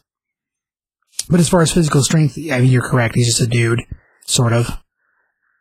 So when you think about strength, if we go look at Hyperion, who's basically Superman, his strength is 6, his durability is 7, but his energy projection is only a 4. So Dr. Spectrum, I mean, just like Green Lantern, the strength really isn't in the dude, it's in the way they're able to use their projections. But yeah, as a thing, you think Thanos with all 5 rings or all 5 gems would be way more powerful than Dr. Spectrum. Just class-wise. Of course, Thanos does not have a card, so it's hard to say with that. So, yeah, anyway, I thought that was odd. That just like it's just pure on Thanos. They didn't like try to come. Well, not all these, even Doctor Doom is not really Juggernaut. It's Doctor Doom with the Gem of Siderax, which transforms him. Yeah, but he's still like Doctor Doom mixed with like Juggernaut, kind of. I mean, kind of. Being that he has the gem. There's no Kane Marco in there, though. No, but he's got the Juggernaut, like... Oh, the look, for sure. Powers. Oh, yeah. Even the look, like the way his armor transforms, it looks like the Juggernaut. Right. But, I mean, anyway. But this Thanos does have, like, vampire teeth and... It does look like vampire teeth. I don't know if they're really supposed to be that or not. But yeah, it does appear to have sharp canines. So the next scene we get, it says days earlier, and as Blade speaks of looking for gods, he's like, I wish I had a god of my own. And it says days earlier, Norway, and it's Blade in his traveling like coat and hoodie and cloak or whatever it is, and he walks upon what is looks to be Thor, and he's drunk, and he's drinking out of a really sweet, like, Viking horn. And he's drunk. Wearing a t-shirt. And he's just like... Very metal. And he's like, yeah, you never found your hammer. You came to Earth because your dad sent you here to, like, learn some of this and da-da-da. And you never learned it. He's like, I get it. And, like, he's like, I don't know what this Avenger, the person you speak of. And he's like, and I don't... I know nothing of hammers. He's like, my father is dead, and my only friend here is this drink. And as he gets angrier, yelling at Blade for asking him all these questions, you hear thunder and lightning outside. And he's like, you hear that? That thunder? Like, that's because of you. And he gets madder, and he's like, leave me the hell alone. And I thought it was cool they spell hell H-E-L, like the Norse version. Right. Like the whole way I always thought that was really cool. And then, as Thor's like losing it on him, he's like, girl! And he just throws up on the ground. Right. Because he's so drunk. It's like he's turning to fight him. And because Blade goes to say his name, he goes to call him Thor. And he interrupts him. And then, he punches him. Because you're the mighty. It's like, I said, leave me the hell alone. Right. By the bones of my father, I shall... He just pukes everywhere. And Blade's like, okay, this is too much for me. I'm out. And Blade's like, maybe I should just be like the god of winos and drink to forget like he is. And then Thor's like, don't come back. Let's like some more where that came from. Right? He's like, guess the only problem is I'm a vampire, and for my kind to get good and drunk, He's like, somebody's got to bleed. Right. So then it goes back to Nighthawk. Yeah. Dealing with the black, or the red, no, hang on, what did they call him? The Black Skull? Black Skull, yeah. And it's like, White House to Nighthawk, President wants to know if it's true the Black Skull has taken Congress hostage, and he'd also like to know how you're deciding which senators to rescue first. And he's like, close comms. He's like, I hear you're the smartest man in the world. Well, we had to reveal. And an awesome Blade's there. He's like, if that's true, then tell me something, Mr. Dark and Scary Nighthawk. Who am I, and why am I here? He's like, stay out of this, Blade. Go back to London to your rats and magpies. Like, so you do know me. He's like, I know every two-bit cutthroat in every corner of the globe, and I'm the face they see in the dark when they fear, or when their fear won't let them sleep. Until that night, that it's really me standing over them. Has that night finally come for you, Daywalker? And then Blade's laughing as they're standing back to back, like surrounded by Hydra agents.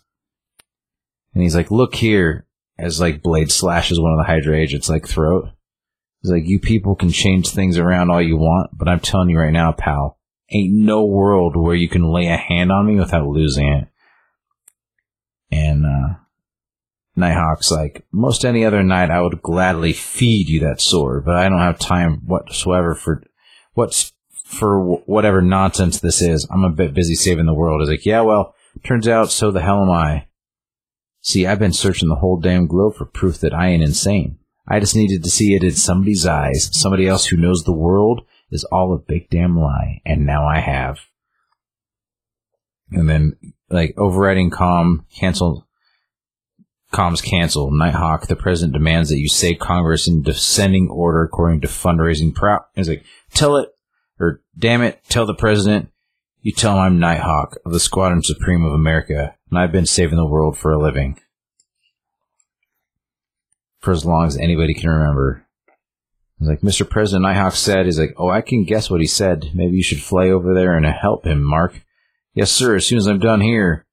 Which is talking to... He's talking to Hyperion, who's still fighting Dr. Juggernaut. And winning. Well, yeah. He's like, and then, like, the Secret Service is telling the president, like, President Coulson, we should really get you to the bunker, sir, until this doom situation is clear. And Coulson says, they really are something, aren't they, our squadron? If anyone ever deserved to have a universe revolve around them, like, look at it, son. I mean, take it all in and tell me the honest truth. Have you ever seen a world more beautiful than this? And it's the Squadron Supreme fighting. Like a bunch of different cut scenes of them fighting. And then you see Nighthawk say, Night Note enhance all global surveillance. Primary target, Blade. And then it's Blade on some, like, glacier somewhere. And he's still talking to himself. He's like, it took some searching to get here. Had to break into the Pentagon, steal the last known coordinates from there. Let my vampire nose be my guide. I can smell human blood no matter how faint, no matter how cold.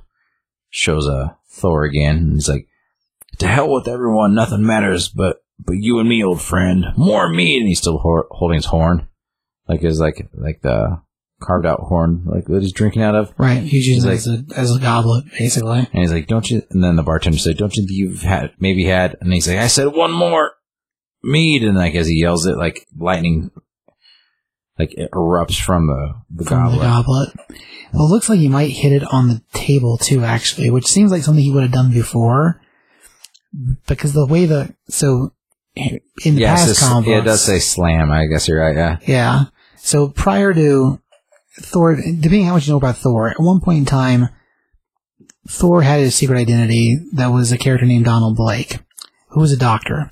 Donald Blake was a doctor who wound up hiking the hills at one point, found this walking stick, and took it. And then when he would tap it, it would transform into the hammer and transform him into Thor. So it served as a dual life purpose. Then eventually they did away with that idea. Real recently, we found out Donald Blake's personality didn't actually go away. It was just imprisoned inside Thor, which didn't go so well, in a very recent batch of books. But as a thing, prior to the transformation and like Thor taking over the body, the walking stick was what transformed between the hammer and itself to provide the idea of a secret identity or a second personality. So this appears that the drinking horn is actually the walking stick, and when he slams it, the lightning erupts from it. At least from best I can tell. So the next scene is, it's Blade again. He's crawling through an ice cave, and he says, in 1945, the greatest hero in the world disappeared. He was lost and presumed dead, even though he wasn't. There were just never any Avengers to go find him. And then the last two scenes that we see are Thor looking at what was his goblet, and it's now a hammer. Now the hammer, and it says, Blade's still talking. He says, I suppose there still aren't, but there's me, and any suckhead or vein popper who ever crossed my path would tell you, Blade don't give up easy, even if the whole damn world's against him. And the two scenes you see are Thor looking at his hammer all crazy and saying, by all the gods, like shocked, and maybe like he's getting some clarity, like, oh my gosh. And then the next scene is Blade putting his hand on the block of ice, and Captain America is still frozen in the block of ice. Right. Which, if anybody, and then he says, he's basically saying out loud under his breath, like, Avengers Assemble. Because basically what happened is Captain America, early on in the book, when he's looking at the statue of Captain America, like, that was the pin, like, that was the pin drop that caused the world to be different. Yeah, that was like he's the one that like changed everything. Like somehow that's part of the anchor. And like when they're talking about Tony Stark, they talk about how he never had to remove the shrapnel from his heart either. So like as a thing, things have unraveled something somewhere, and best we can tell from what Blade has ascertained, it has a big piece to do with Captain America, which is kind of awesome. And like when he says like Avengers Assemble under his breath, I think that's so cool. But if you didn't notice though, when we go back to the cards that come with it. Oh yeah. What do the cards say? For which character? Well, go through them. So you got Dr. Spectrum on top. As far as characters, yeah, there's Dr. Spectrum. But what to say on the top? Superhero. Okay. Then we have Hyperion, also superhero. Mm-hmm. Nighthawk, also superhero. Mm-hmm. Blur, also superhero. Then we have... I rearranged them, so that's my fault. Power Princess, also superhero. Then we have Thor, which it says super villain. Then we have Mephisto, so the devil. It also says super villain. Then we have Blade, which is also a super villain, followed up by Ending Captain America, also super villain. So it's interesting because it's like something's up. Obviously Mephisto's involved. But Mephisto, from the card alignment, puts him on the good side, or what we know as being the good side. And it's not just Blade. Like, Blade's like the main person we're following, but even Robbie Reyes remembers stuff. So it can't just be the two. He didn't remember anything. Robbie Reyes talks about how he woke up. Oh, is it Blade's voiceover? Yeah. I misread that. As you look at it, it looks like it's Robbie Reyes, but then you realize it's not. Until we find Robbie Reyes talking about being the slowest kid, and he's not anybody. Yeah. I misread that. Because as Blade's going, he's looking for and if you didn't know, Robbie Reyes was part of the Avengers. Yeah. Off and on. The most recent incarnation of the Avengers he's part of. Along with, surprisingly, Blade was there too. He wasn't really part of the team, but he was there during the Phoenix story. Him and actually Hyperion shows up during it too. As a thing. Crazy. But yeah, the cards, it looks like who our normal heroes are landing on the side of supervillain according to the cards. So this particular world, they're not on the same side. So like as far as like ratings that we normally do, like I said before we got quite into this, like I've never been a Blade fan. I'm not a big vampire guy. It's not my jam. Like my favorite vampire thing's the Lost Boys. Like that's kind of where it begins and it ends. Like that's my vampires. Like I'm not that guy. Like obviously like Twilight's the dumbest thing in the world to me. Like I never got into what's the really ridiculous one that was on the TV show that they're also from the South. True Blood. Never got into the True Blood stuff. Sure. Like Interview with the Vampire was like kind of like meh, like Anne Rice stuff. Like some people really love it. I don't really care. I've read a couple of the books. So I was like, whatever. Like never been a vampire guy. Not my jam. Like the underworld stuff, like, T Brown and like the Never Been Done podcasts talks about like how he's like, oh, Underworld's the greatest vampire thing. You're talking about the interview? Interview with a Vampire? Yeah. No. He's talking about how Underworld is the greatest vampire stuff. Oh, okay. Well, that's what T Brown said. Sure. So I'm not a vampire guy. It's a decent enough story. Like, they're okay. Like vampires are neat, I guess. As far as monsters go, it's just like, they don't like daylight and you can kill them with like oak stakes and silver. They're pretty easy to kill. They're like, yeah, if you run into one at night, you're kind of screwed. But like, if you just take care of them during the day, like you should, then you'll be fine. Like, right. All about planning ahead. But anyway, like Blade's kind of like, he's like half and half, and he's kind of like, he can go during the day, but he's like got the powers of the nighttime because he was whatever. I don't dislike him. I'm just never been I'm not like a huge fan. I'm not like, oh my gosh, I love Blade. Like, I watched the movies. They were pretty good. Like, sure. The old books, like the old, like Marvel, Marvel, like monsters books with like him and Hellstrom was part of that. And, oh yeah, the, Stirring Spirits of Vengeance. Yeah, it was just like all that kind of stuff. Like, I was never a big fan of those darker books. Like, just, I was too young for it. Wasn't my jam. But the fact that he's like the key character so far, I thought was really neat. So that's what I was prefacing with. Is like, it was written well enough for me that I was like, oh, okay. That's kind of like, you pick with the one guy who's kind of like, he's already kind of a bad guy in some people's eyes, even though he's not, but like, people are like, oh, he's Blade, he's a bad guy, he's a anger, but it's like, that's cool. That's neat. I like that. Squadron Supreme thing, like, it's a gray area because like they've kind of good guys, but kind of like what's going on. But they're like Marvel owns it, but again they're using them again like properly. Like you and me talked earlier. Hyperion's been used periodically off and on as like just a powerhouse to kind of fill a role in like different storylines. Sure, kind of, but like the other ones I haven't really seen. Not as like regular things. Like him and Dr. Spectrum are like the only two that really show up in any normal fashion. But yeah, as a thing, even when he shows up, half the time he's good and half the time he's bad.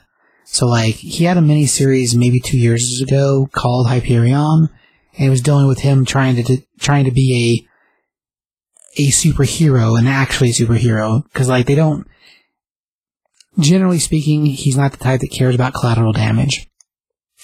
So he lands on the side of like getting the job done for the righteous answer, but if he kills a bus full of kittens in the middle, he doesn't care, as the outcome was what he wanted. So that particular storyline was trying to deal with the idea of him feeling bad about normal people and trying to put more weight on being more actually superhero-y. So like, the rest of them I kind of think are the same bag, and like, as a thing, I don't feel like we've seen Blur like literally at all in anything recent. Or Power Princess. Yeah, either one of them. And maybe just because they're too much like their predecessors, and because we already have speedsters. And Nighthawk. Yeah, he's one that he shows up every once in a while too, but not in any normal fashion. Hyperion's the one that really shows up, and Dr. Spectrum. And even when Spectrum does show up, he's usually not in his superhero suit. It's usually him walking around with the gem in the back of his hand, and he's dressed like Grifter. And that's what he looks like. So, as a thing, the others don't really do a whole lot by themselves. We got a few miniseries of the Squadron Supreme, and they're, 5 or 6 issues apiece, not something super crazy. But yeah, as far as play, they're very, like, hero, anti-hero, I guess. Because they're not usually just straight up bad guys, but they're also like, oh, we gotta get Hyperion out of jail to come help the Avengers smash some crazy bad guy from space. Because he's in jail. Which basically, but they also kind of have, like, the Sentry, though, too, so that's another of almost the same character. Yeah, there's a lot of similarities there, because Bob is very like Superman as well. But Bob's got multiple personalities, and he's never really been bad, but the multiple personalities also make him crazy. So, but again, you know, yeah, it's got a similar thing going on. But Hyperion's been around a lot longer than the Sentry, unless you believe the rhetoric, and then in that case, the Sentry's been around forever. We just had to forget him so the Void wouldn't take over the world. Which was super rad. It was so amazing. Like the best thing so ever. well done. Yeah, it was great. If anybody doesn't know what we're talking about, when the Sentry first appeared in quotation marks, even Wizard was a part of it. They're like, oh, there's this uncovered, like, original, like, stories of this character that's written, like, way back in the 1960s or whatever, and blah, blah, blah, blah, blah. And they, like, introduced it. It was such a good, like, oh my gosh, brilliant. Great setup. Whole thing was an April Fool's joke, and people loved it so much that he's still around. I mean, it wasn't really an April Fool's joke. It was. It wasn't. They did. Fool's joke. But they did the article in with the comic book, with the book. Mm-hmm. Oh yeah, but the book was part of the joke. It was all an April Fool's joke. But it wasn't really a joke. It was like a actual proper story. Well, they made the book, but the book itself. So if you remember when it was like seven issues. It was a miniseries, and they did the way they built the book out. Because the person the interview is about is Joe Quesada. The interview in Wizard Magazine is about Joe Quesada being delivered the remains of this book that were in a lady's attic after her husband passed away. So when they made the miniseries, they took what was the classic art, also in quotation marks, and mixed it in with new art to fill in the holes of the story for pages they didn't have. Then when we get to the end of the story, the whole thing going on is that we have this character, the Void, who's coming, and the Sentry is looking for help to defeat the Void, and the Void is just going to destroy everything. Well, then it turns out that the Sentry and the Void are the same guy. Just the Sentry, when his personality shifts, becomes the Void and can't stop it. But the only way to stop the Void is if you forget who the Sentry is, because if no one thinks about him, he's not there. So the whole reason that Stan, who was alive at the time, didn't remember the Sentry, nobody that worked in Marvel remembered the Sentry, and none of us as readers But then as the articles Sentry. went on, as the months went on, Stan's like, I do kind of remember that, but like... Well, yeah, as we got towards the end of the story, because even the characters in the book slowly started remembering the Sentry. So brilliantly done. He goes to Reed Richards, he goes to... had Spider-Man. Had, like, news publications, like, talking about it, and, like it was just... It was genius. It was so good. As much as I hate Quesada, it was one of the cooler things that he did. Oh yeah, it was brilliant. Like, as a thing, the Sentry, that Bob coming on the scene, that whole thing was done so well and orchestrated. Now, modern day, like today, I don't know if you could do it. Because the way the internet is now and how when you get your news from like 8 million like little fan sites. So I don't know if it would work the same again, but the way they did it was amazing. It would have to be like really like, which it was then anyway, but like, cause the internet was a thing then. It was. But like, you'd have to it would have to be so planned out and slowly released in such a thing. I mean, what they did, that was pure genius. It's one of the cooler things that's ever happened in comics to me, honestly. Oh, the Sentry is fantastic. I mean, as a thing, I mean, he doesn't show up in stories a lot anymore. At one point, they did kill him. He's not technically dead anymore, I guess. But like, as a thing, yeah, no, the Sentries, which, I mean, if you're a long-time listener to the show, we've talked about the Sentry on the show multiple times. But yeah, as a thing, just brilliant. Like, as far as a setup and an execution of something, just amazing. Because they, like, full on had pictures of the guy who was supposed to be the artist, and these old pages that look just like Jack Kirby art. Like, it was amazing the way they did it. So brilliant. Rad. But yeah, like, as a thing, him and the Sentry, Hyperion and the Sentry, I mean, they're very similar. We're just Superman. They're just Superman. Rip-offs. You know. Hyperion, well, maybe, no, they're both powered by the sun, too. Yeah. Yeah, they're both Superman, like, clones. Or knockoffs. Knockoffs, that's what you call them. Both blonde hair. Bob's is long. Hyperion's is short. One's red hair. I thought Hyperion was red hair. Hyperion's... no, it's blonde. Yeah. I mean, I guess you could call it orange depending who's coloring it, but it's blonde. God, I don't know, orange, I guess. But it was orange for some reason. We'll go with orange. I was thinking of the figure, but... No, it is orangish as far as his hair color is concerned. Since orange doesn't exist as a real color in natural hair. But I don't know. I guess the way they color in here, it does look pretty orange. I'm gonna say he's a ginger. Orange. But most books, I feel like it's like a dirty blonde. So either way, as a thing, he's a knockoff Superman regardless. And even in this, he talks about how as long as there's a sun in the sky, because that's like something he says in there when he's fighting Doom. Anyway, as far as book score-wise, you got a score for that book there, Josh? As an intro to a big crossover thing, that could be really cool. One of my favorite artists, like, make me like a character that I'm not a big fan of. I give it like a 4.75. I was very impressed. Like, I didn't know what was going on. Like, I picked it up, sit down and read it, and I was like, this was cool. Yeah, big fan. Curious to see where it goes. I like books like this of like forgotten heroes and like what's going on, like having to refine stuff and like, I don't know, big fan. I mean, this is a story that's kind of been done before in certain ways of like, oh, like nobody remembers like how the world changed around me. Yeah. Like, like these people were never here, but they're still here. Like, and like, we got to remember who you are and like whatever. Like, it's been done, but it's like, if it's done well, it's a cool thing. So, stoked on it. So. Yeah. I mean, I follow suit, man. Like, as far as story's concerned, yeah, 4.5, because it's really pretty fun, and you don't need to really know anything to read it. Which is great for a crossover, because sometimes, like, you have to know, like, 90 characters and what's been going on with them to be like, oh, that's why that person's there, and that's why I do this. This thing's just, like, a cool, hey, this is a cool story. Right. Yeah, I mean, if you know who the Squadron Supreme is, that's cool, but you don't really need to. You don't even need to. And if anything, you'd be like, who's the Squadron Supreme? And you Google it, you're like, oh, okay, and then you go back and read the Alan Moore, like, book from the, like, 85, 86, like, sure. Like, okay, cool. Like, it just, there's a lot to it, like, and it can bring a lot into it. It can be like, I don't know if a lot of people, I don't know, I'm sure, I mean, there's a lot of people, like, people who listen to this are going to chastise us, but Captain America being found in a glacier, like, that was a real thing. Like, he disappeared for a long time, and, like, the Avengers found him. Like, he wasn't an original Avenger. No. And, like, the Avengers found him, and, whatever, and, like, there's just some coolness to this whole thing, like. Sure. Well, that whole scene when Blade's in there, just, like, the way they set it up was really cool. Like, I like it a lot. It was awesome. Yeah, story-wise, book-wise, art-wise, I give it 4.5. Like, it's awesome. And, like, I love me some Joe Madureira. That dude's... McGinnis.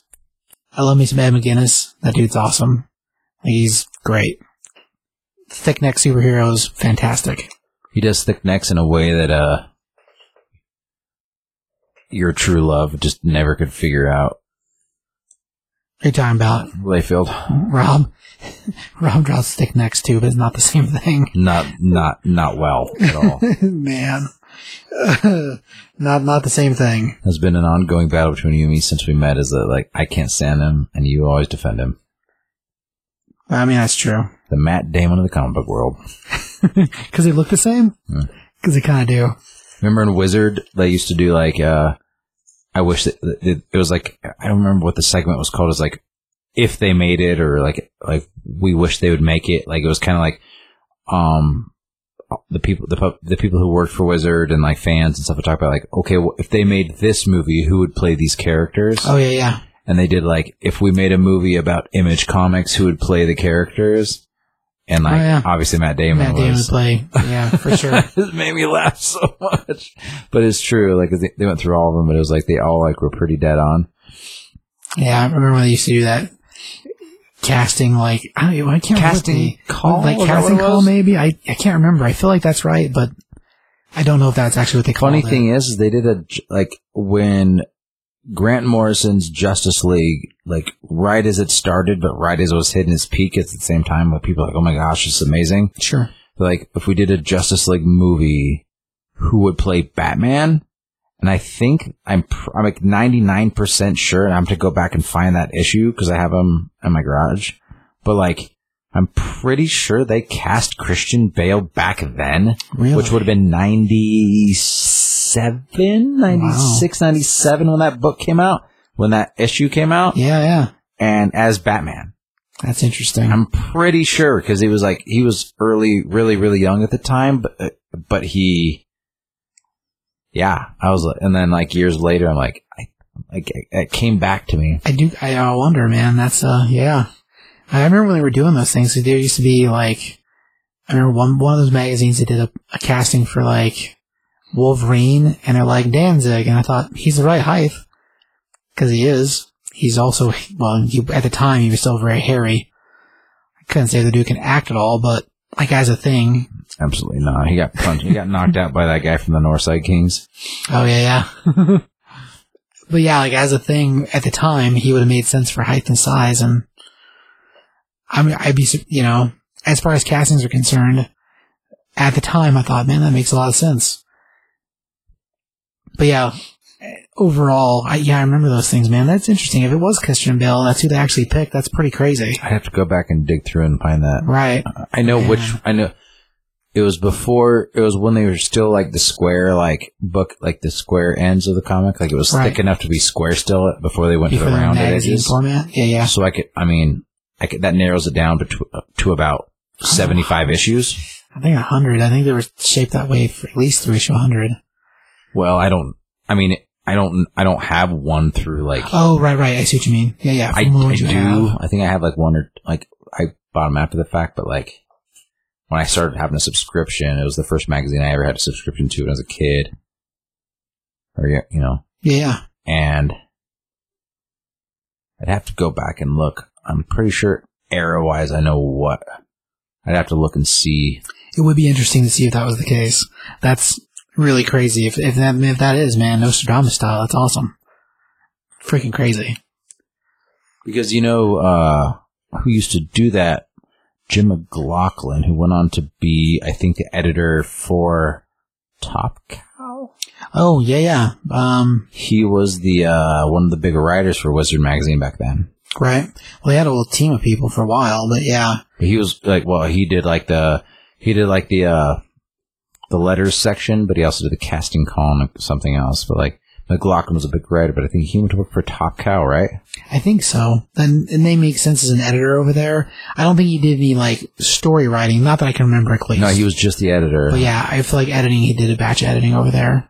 Like you, like the editor in chief of Top Cow Comics. He like became the big guy. It would make sense because of his connection, like how respected he was in the comic community from Wizard. Well, at the time, like Wizard magazine was a really big deal, and like it was the jam. So many like companies and like books launch just being their magazine. I mean, that's part of why Image got as big of like notice as it did, because all the things they ran from Image right next to DC stuff and Marvel stuff, and just like as a periodical, it's really something that was destroyed because of the internet, like 100%. It's true. It is really true. But the thing is like the cool thing about getting a magazine in the mail every month, and the other thing that Wizard used to have that like slowly fizzled out because people quit caring was that, like, it had a price guide in it. It did. It had a Beckett section in the back. And they also used to do like not every issue, but I want to say once a month they would do like a. And if you don't know what CBS just said, Beckett was the sports card like price guide that would come out monthly. Like, which I think they still make those, don't they? I don't have it. I haven't collected sports cards in years. I don't know, but Beckett price guide was like a thing. So if you know what a blue book is for cars, same idea. Just for trading cards. Kind of, yeah. But Wizard magazine had like a price guide in it. Oh yeah. They also did like an artist section in some issues. They do like a Brutes and Babes is what they called it, and it's like, here's how you draw an arm. Here's how you draw like, I don't know, a back or something. There's some cool stuff in there. Bart Shears did a bunch of those, the artists. There's all sorts of cool stuff in there. Oh, yeah. Well, and like articles and things, yeah, I mean. There was like actually, Toy Fair magazine. Came out of that. Became from Wizard, because they used to have like a section called Toy Fair in it, and they would be like, what's the top 10 hot action figures right now? Came from Wizard magazine. It did. Spawn its own like book out of it. And because I liked that section so much, I subscribed to Toy Fair after that. Makes sense. Which like I just, you know what I mean? It was just, I love the internet, don't get me wrong, but I mean the internet like shows you stuff instantly and all that kind of stuff, but like, I just really liked having a magazine that you could sit there and like, sit there on an afternoon and just like, you know, like what my favorite part was I ran the board for like I was one of my first jobs. Like I was a carry out, like a bag boy basically at City Market. Right. But I also I worked at a radio station, right. And like even before I was on the air, because I went on to be an on-air DJ for like a couple years. But like my very first thing that they hired me to do was run the board for the Denver Broncos games and CU Buffs games. So I was there for like the game would be fed in and I would push the button to play like the commercials and I would type in the codes for the next group of commercials and blah, blah, blah. But I'd have to just sit there for like the entire, there was an hour pregame and an hour or hour and a half or something like that pregame and postgame plus the length of the game. So it was about usually like 6 or 7 hours and I would just have to sit there. And so when I got a new Wizard magazine, it was like, I would read that thing from cover to cover like 2 or 3 times, but it was my favorite game of the week because it was just, or of the month, you know, because like I got a new Wizard magazine and I just got to just dive into it. Right. And binge it while you're working. And it was just like, I saved it, man. It was like that Sunday, like I'd go to work. I'd go get myself a snack because there's Safeway was like the mall where the radio station was that I worked in. Safeway was connected to it. So I'd walk over to Safeway, get myself some like, it wasn't Hot Pockets, but Red Baron made their version of Hot Pockets, and their ham and cheese ones were delicious. So I'd get a box of those. I'd get some cottage cheese and some croutons, and then I'd get like, you know, a couple things to drink. So I was gonna be there for like 7 or 8 hours, you know. And like I'd go over there and I'd just get ready and I just like listen. Like we had a little black and white TV, so you could kind of follow along to see what was going on, you know, the commercials and everything. Sure. Because when you did a TV commercial, you did a radio one as well. Right. And yeah, that's what I would do. And that was like basically my Sunday for my sophomore, junior, senior years of high school, or junior, senior years of high school. Like at least 3 football seasons worth. Yeah, I did. And I had a subscription to Wizard the entire time. So nice. Heck yeah, man.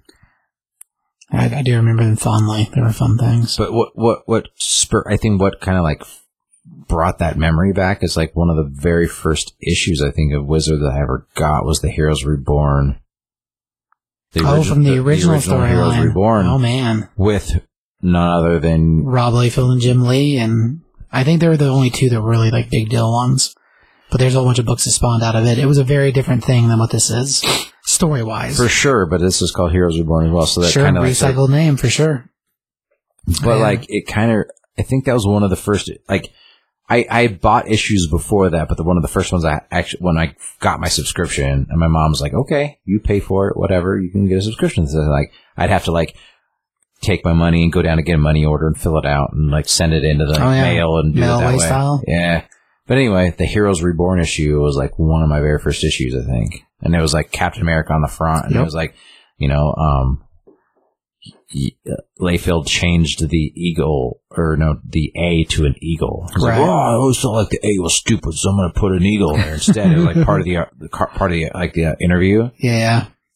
Well, it's Fighting American style, but it was like him standing there and like that just Google Leif, if you're listening to this and you want to know what we're talking about, there's one specific picture. Yeah, it's terrible. Cover, and it's like, it's Captain America that Layfield drew, but it was like him standing there and like Captain America's chest is so weird looking and like it looks like proportionally it doesn't make any sense. It's so disgustingly odd, and his head's turned to a funny way. I don't know. Yeah, it's body-wise, he's not shaped in a way that would make any sense. Never been a fan. Man. Well, I've said it on this show before, and I guess I'll say it again now because I think it's funny. If you want people to get into comic books, you show them a Rob Liefeld book. If you want them to stay, you don't let them read it. So, because he's flashy art, he really is. But I think the other way around. But if you read too much of it, or you see too much of it, then you start noticing that dude uppercut got folded in half.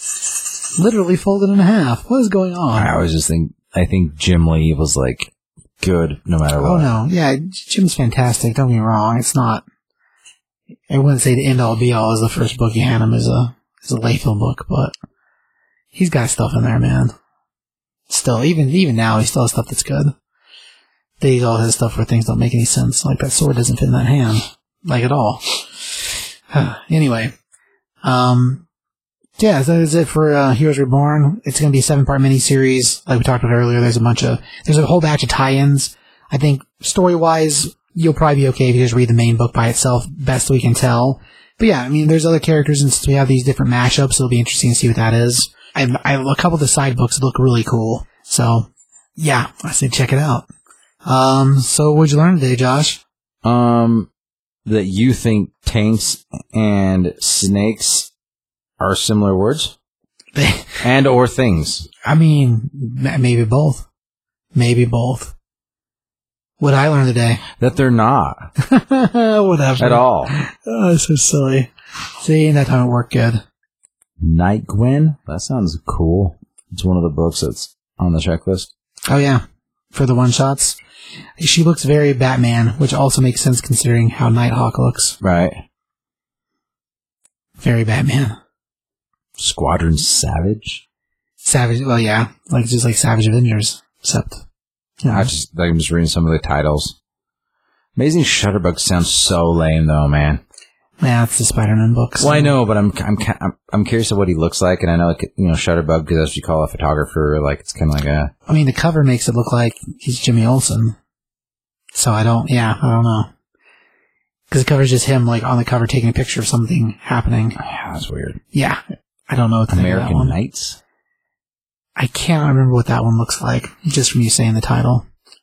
Oh, and Heroes Return. It should be towards the end, I think. But Final Flight's cool, like Wolverine's going to be around. Obviously, they always got to put Or in somewhere. Sure. But he's still, like, Weapon X looking-y. Like, this is all, like, just mock-ups. Oh, the character design pages at the end? Yeah. Yeah, there's a whole batch of character design pages at the end of the book. Girl Power, Falcon and Kid Spectrum. Well, they're doing a Young Avengers thing. Aurora. Yeah. Cool. So you got some books to watch, Josh? Not me, man. I mean, this one's good stuff. I'm stoked. You know, I'm behind on stuff. Like, I kind of just read what you tell me to.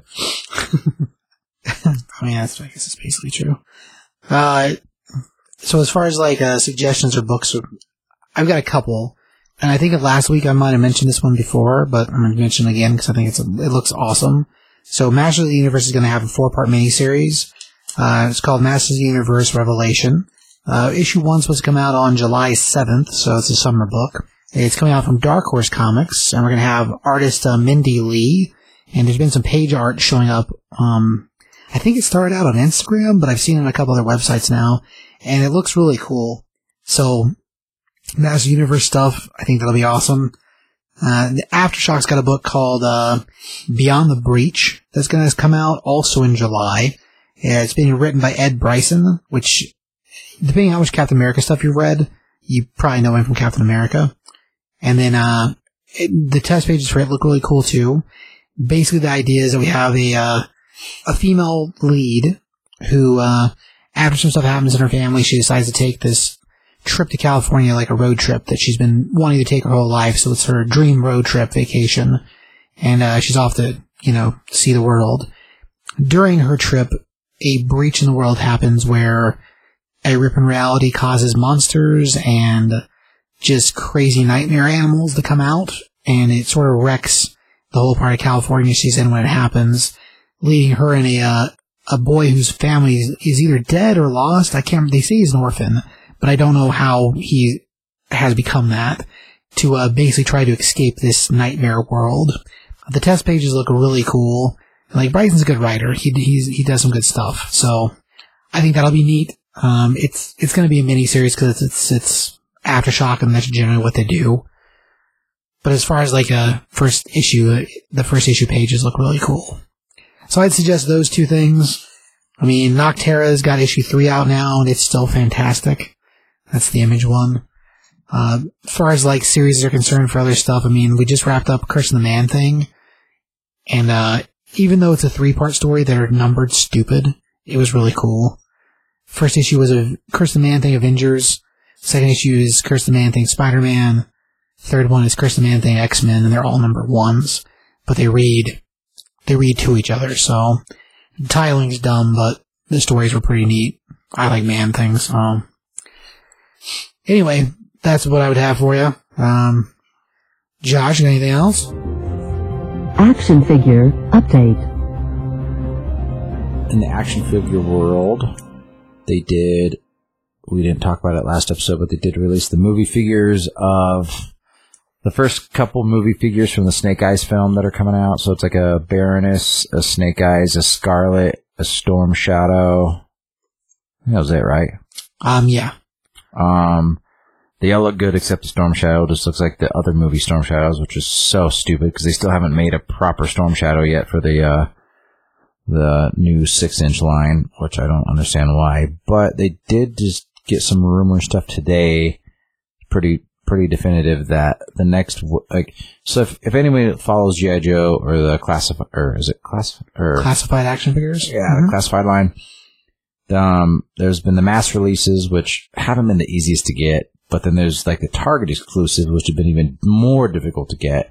And I think the rumor on the street is the whole point, they weren't sure how popular this line was going to be, and being like switching from a 3 3/4, which like G.I. Joe was the first like real, like, I mean, besides Star Wars, but like G.I. Joe was like what made like the rubber band waist, things like that. The multiple points of articulation, they really put the 1/18 scale, the 3 3/4 inch on the map.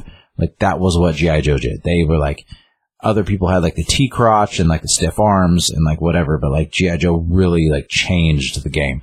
And so this is the first time, well, besides Sigma 6, I guess, but they weren't technically 6-inch though. The Sigma 6s were like 7.5 or something. Yeah, they were weird size. So anyway, this is the first time that like G.I. Joe's done like the full, like a whole proper different like size line. And so they changed it to Marvel Legends, like the 1/12 scale.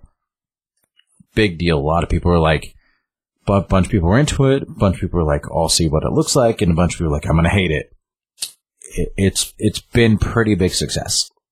I mean, considering, but they undermade a lot of stuff, especially with COVID and stuff like that. Like it was hard for them to get things from factories in China as quickly as normal. So they under-ordered, and so there has been a lot of figures that have been hard to get. Like Baroness came with a motorcycle. She was the first one that came with a vehicle. She's the only one that's come with a vehicle. Yeah, from that only line. one so far, but it was like, but she's been really hard to get. And aftermarket wise, like she was initially $40. You can't find her cheaper than $150 on eBay. Like that's just where it goes. The Cobra Troopers, like they were, like they called them the Cobra Island is what they're calling them, exclusives. The original, they've since re-released it. A little bit different color, not really that noticeable. So like those have gone down quite a bit.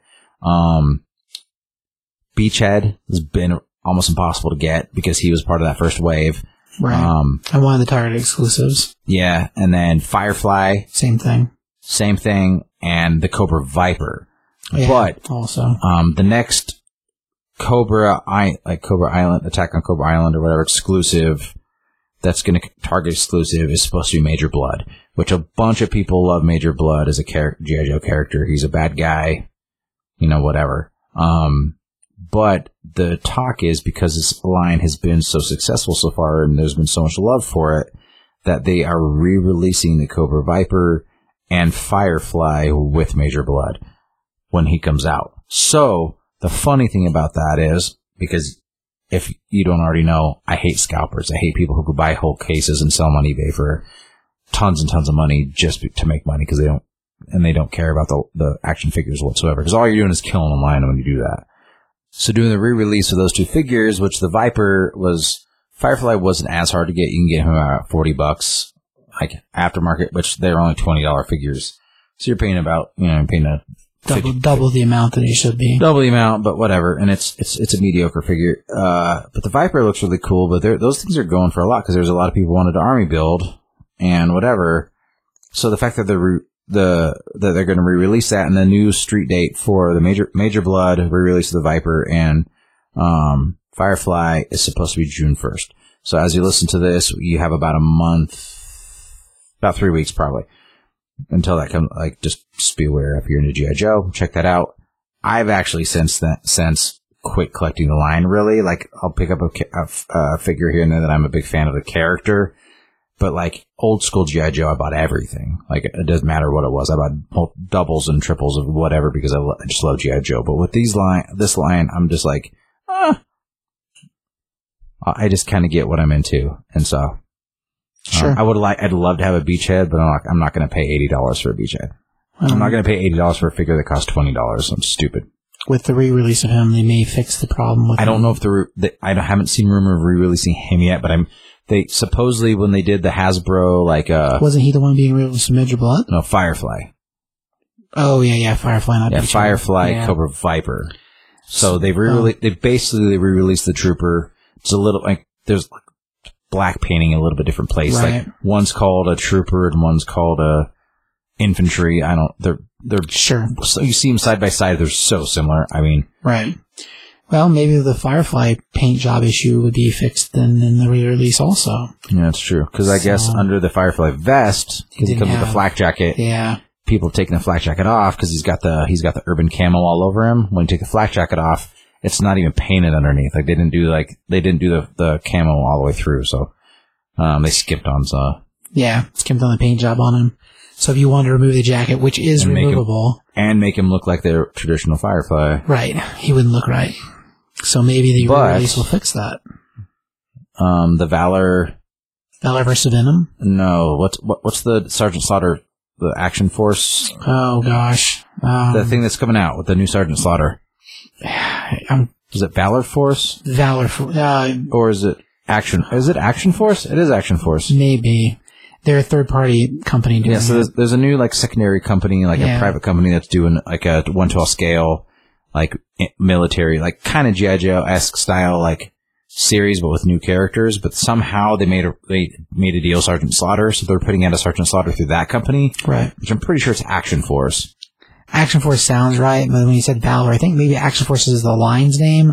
The company making it, I think, is Valor something. Valorverse? Is that right? Anyway, something like that. Just type in Sergeant Slaughter 1/12 scale, it'll come up. Right. So anyway, they've been making a bunch of secondary aftermarket parts to fix. So like Gung Ho came out. Right. And they made his gun that he originally came with and his proper hat and his proper vest. Because it's a little bit different, like in the figure that actually was released. They made his original looking ones. That's like cool. is like a weapons pack that you can buy through them.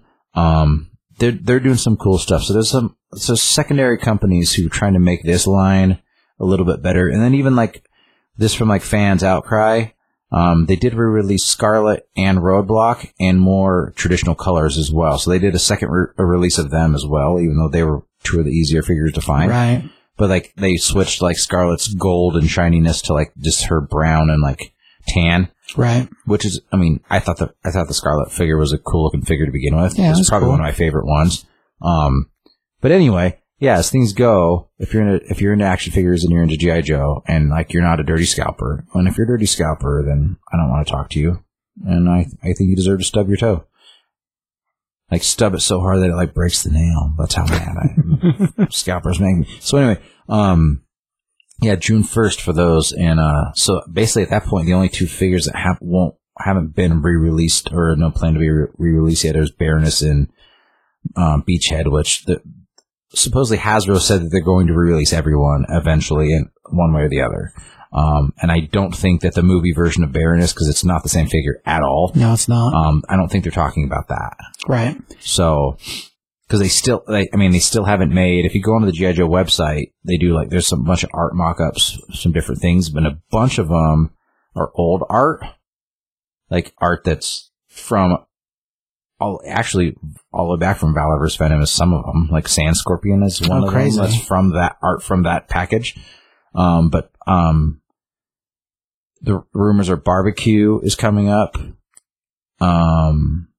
Who else is coming? Like there was like 3 figures coming up that were I was like, oh, that's kind of weird. But Barbecue was one of them for sure. I do like Barbecue. And then they still haven't made a original OG Storm Shadow. So they did do the Ninja Force Storm Shadow. They called Arctic Storm Shadow, and he was an Amazon exclusive. Right. So it's the Ninja Force figure basically. Paint job wise, yeah. And he's really cool. It's one of the ones I did get. I like because I love Storm Shadow, but They still haven't done the original like sleeveless, but in the art, it's a new art for Storm Shadow that we've never seen before, and it's him in his OG like sleeveless white Cobra getup. The ninja mask or the hood? No, he's got just the ninja mask, the OG. Nice. Yeah. But it's like his left arm is a sleeve, like a tattoo sleeve, like a big like Japanese like style. Yeah. Yeah. All right. Which I'm actually not opposed. I think that's kind of a cool thing. Oh, interesting. I'd be curious to see how it translates to a figure.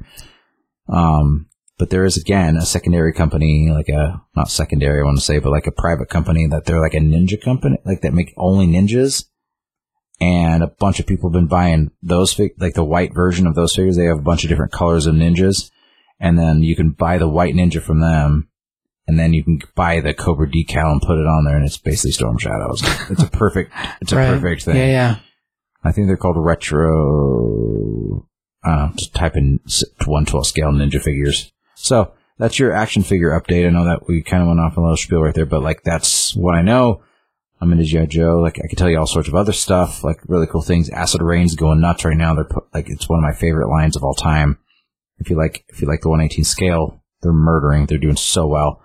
They putting out some really cool figures. Those new samurai looking guys I showed you. Oh yeah. Look, I've seen pictures of them, but like they're not out yet. But they look incredible. The head sculpts on those are the faces and the design, it's like they took the Acid Rain format, which is kind of Mad Maxy, and then added the samurai flair to it. It's cool. And then there's Joy Toy. Anything Joy Toy is doing, yeah. It just looks super good. They're just, and they are pumping it out. Like I don't know where they're funded from or who's behind them, but they are putting out some cool stuff. They're putting out mechs. They're putting out all their individual figures, their weapons, like the gear, like the exoskeletons that are putting out. Well, they have all those 3-packs, the Army Builder style 3-packs too. Yeah, dude, so many cool things. Yeah. I mean, if you're an action figure collector, and we've said this before on the show, and we've said on action figure deconstruction and all sorts of stuff, like if you're a fan of just figures in general, like don't get discouraged when you go to Walmart or Target or any of the big chains and don't see anything on the shelves. Because there's so many cool, like, independent companies that are putting out amazing product. All you got to do is just do a little bit of search. Right. Because there's some cool things out there. For sure. And Boss Fight, which we've talked about a million times. Oh, yeah. Like, did you get your Flash Gordon yet? I did. Yeah. It's awesome. Does it not look amazing? No, it's really cool. Yeah, anything they touch is pure gold. Yeah, they're great. Which we've actually seen them start showing up in Diamond catalogs. So if you've got a retailer or a comic book store near you, there's some of those figures you can actually get through your comic book shop retailer. And they just got licenses for some more stuff. Like, I think they call it Legends of Saturday Morning Cartoon or something like that. Or Legends of... Like, yeah, I'd have to look and see who was all involved, but they're like, Beale Bailey is one of them. Oh, that's weird. Yeah, they got some really random, like, licenses. Sure. But, man, like, the Zorros look rad. Oh, yeah. The Legend of Lucha Libre figures, the two of them. Those are 1/12 scale. They're bigger, but they're still cool figures. Their fantasy line is amazing. There's, their ancient Greek line is amazing. Yeah. Just some really cool things out there. So don't just get discouraged if you like your normal like Transformers Transformers are always Transformers, but like just your regular like be able to go to the store and be like, oh, what's this thing? And like there's you just got to do a little bit of research. Check out some cool stuff out there. Yeah. Is that it? That's it, man. All right, man. Socials or other internet stuff. You can find links to all of our different shows if you go to the Top5ComicsPodcast.com website. There's links for this show, Action Figure Deconstruction, Scovillionaires, the Never Been Done podcast, Ant-Man Gaming with Ant-Man 2050. Links on there for everything, so you find all the stuff we do. Instagram, I put up drawings at Top 5 Comics CBS. Instagram, you do stuff on Wendell24. So yeah, check us out there, follow us there. Everybody always needs likes, subscribes, and follows. Makes it's supposed to make the internet world better, I guess, or something. I don't know.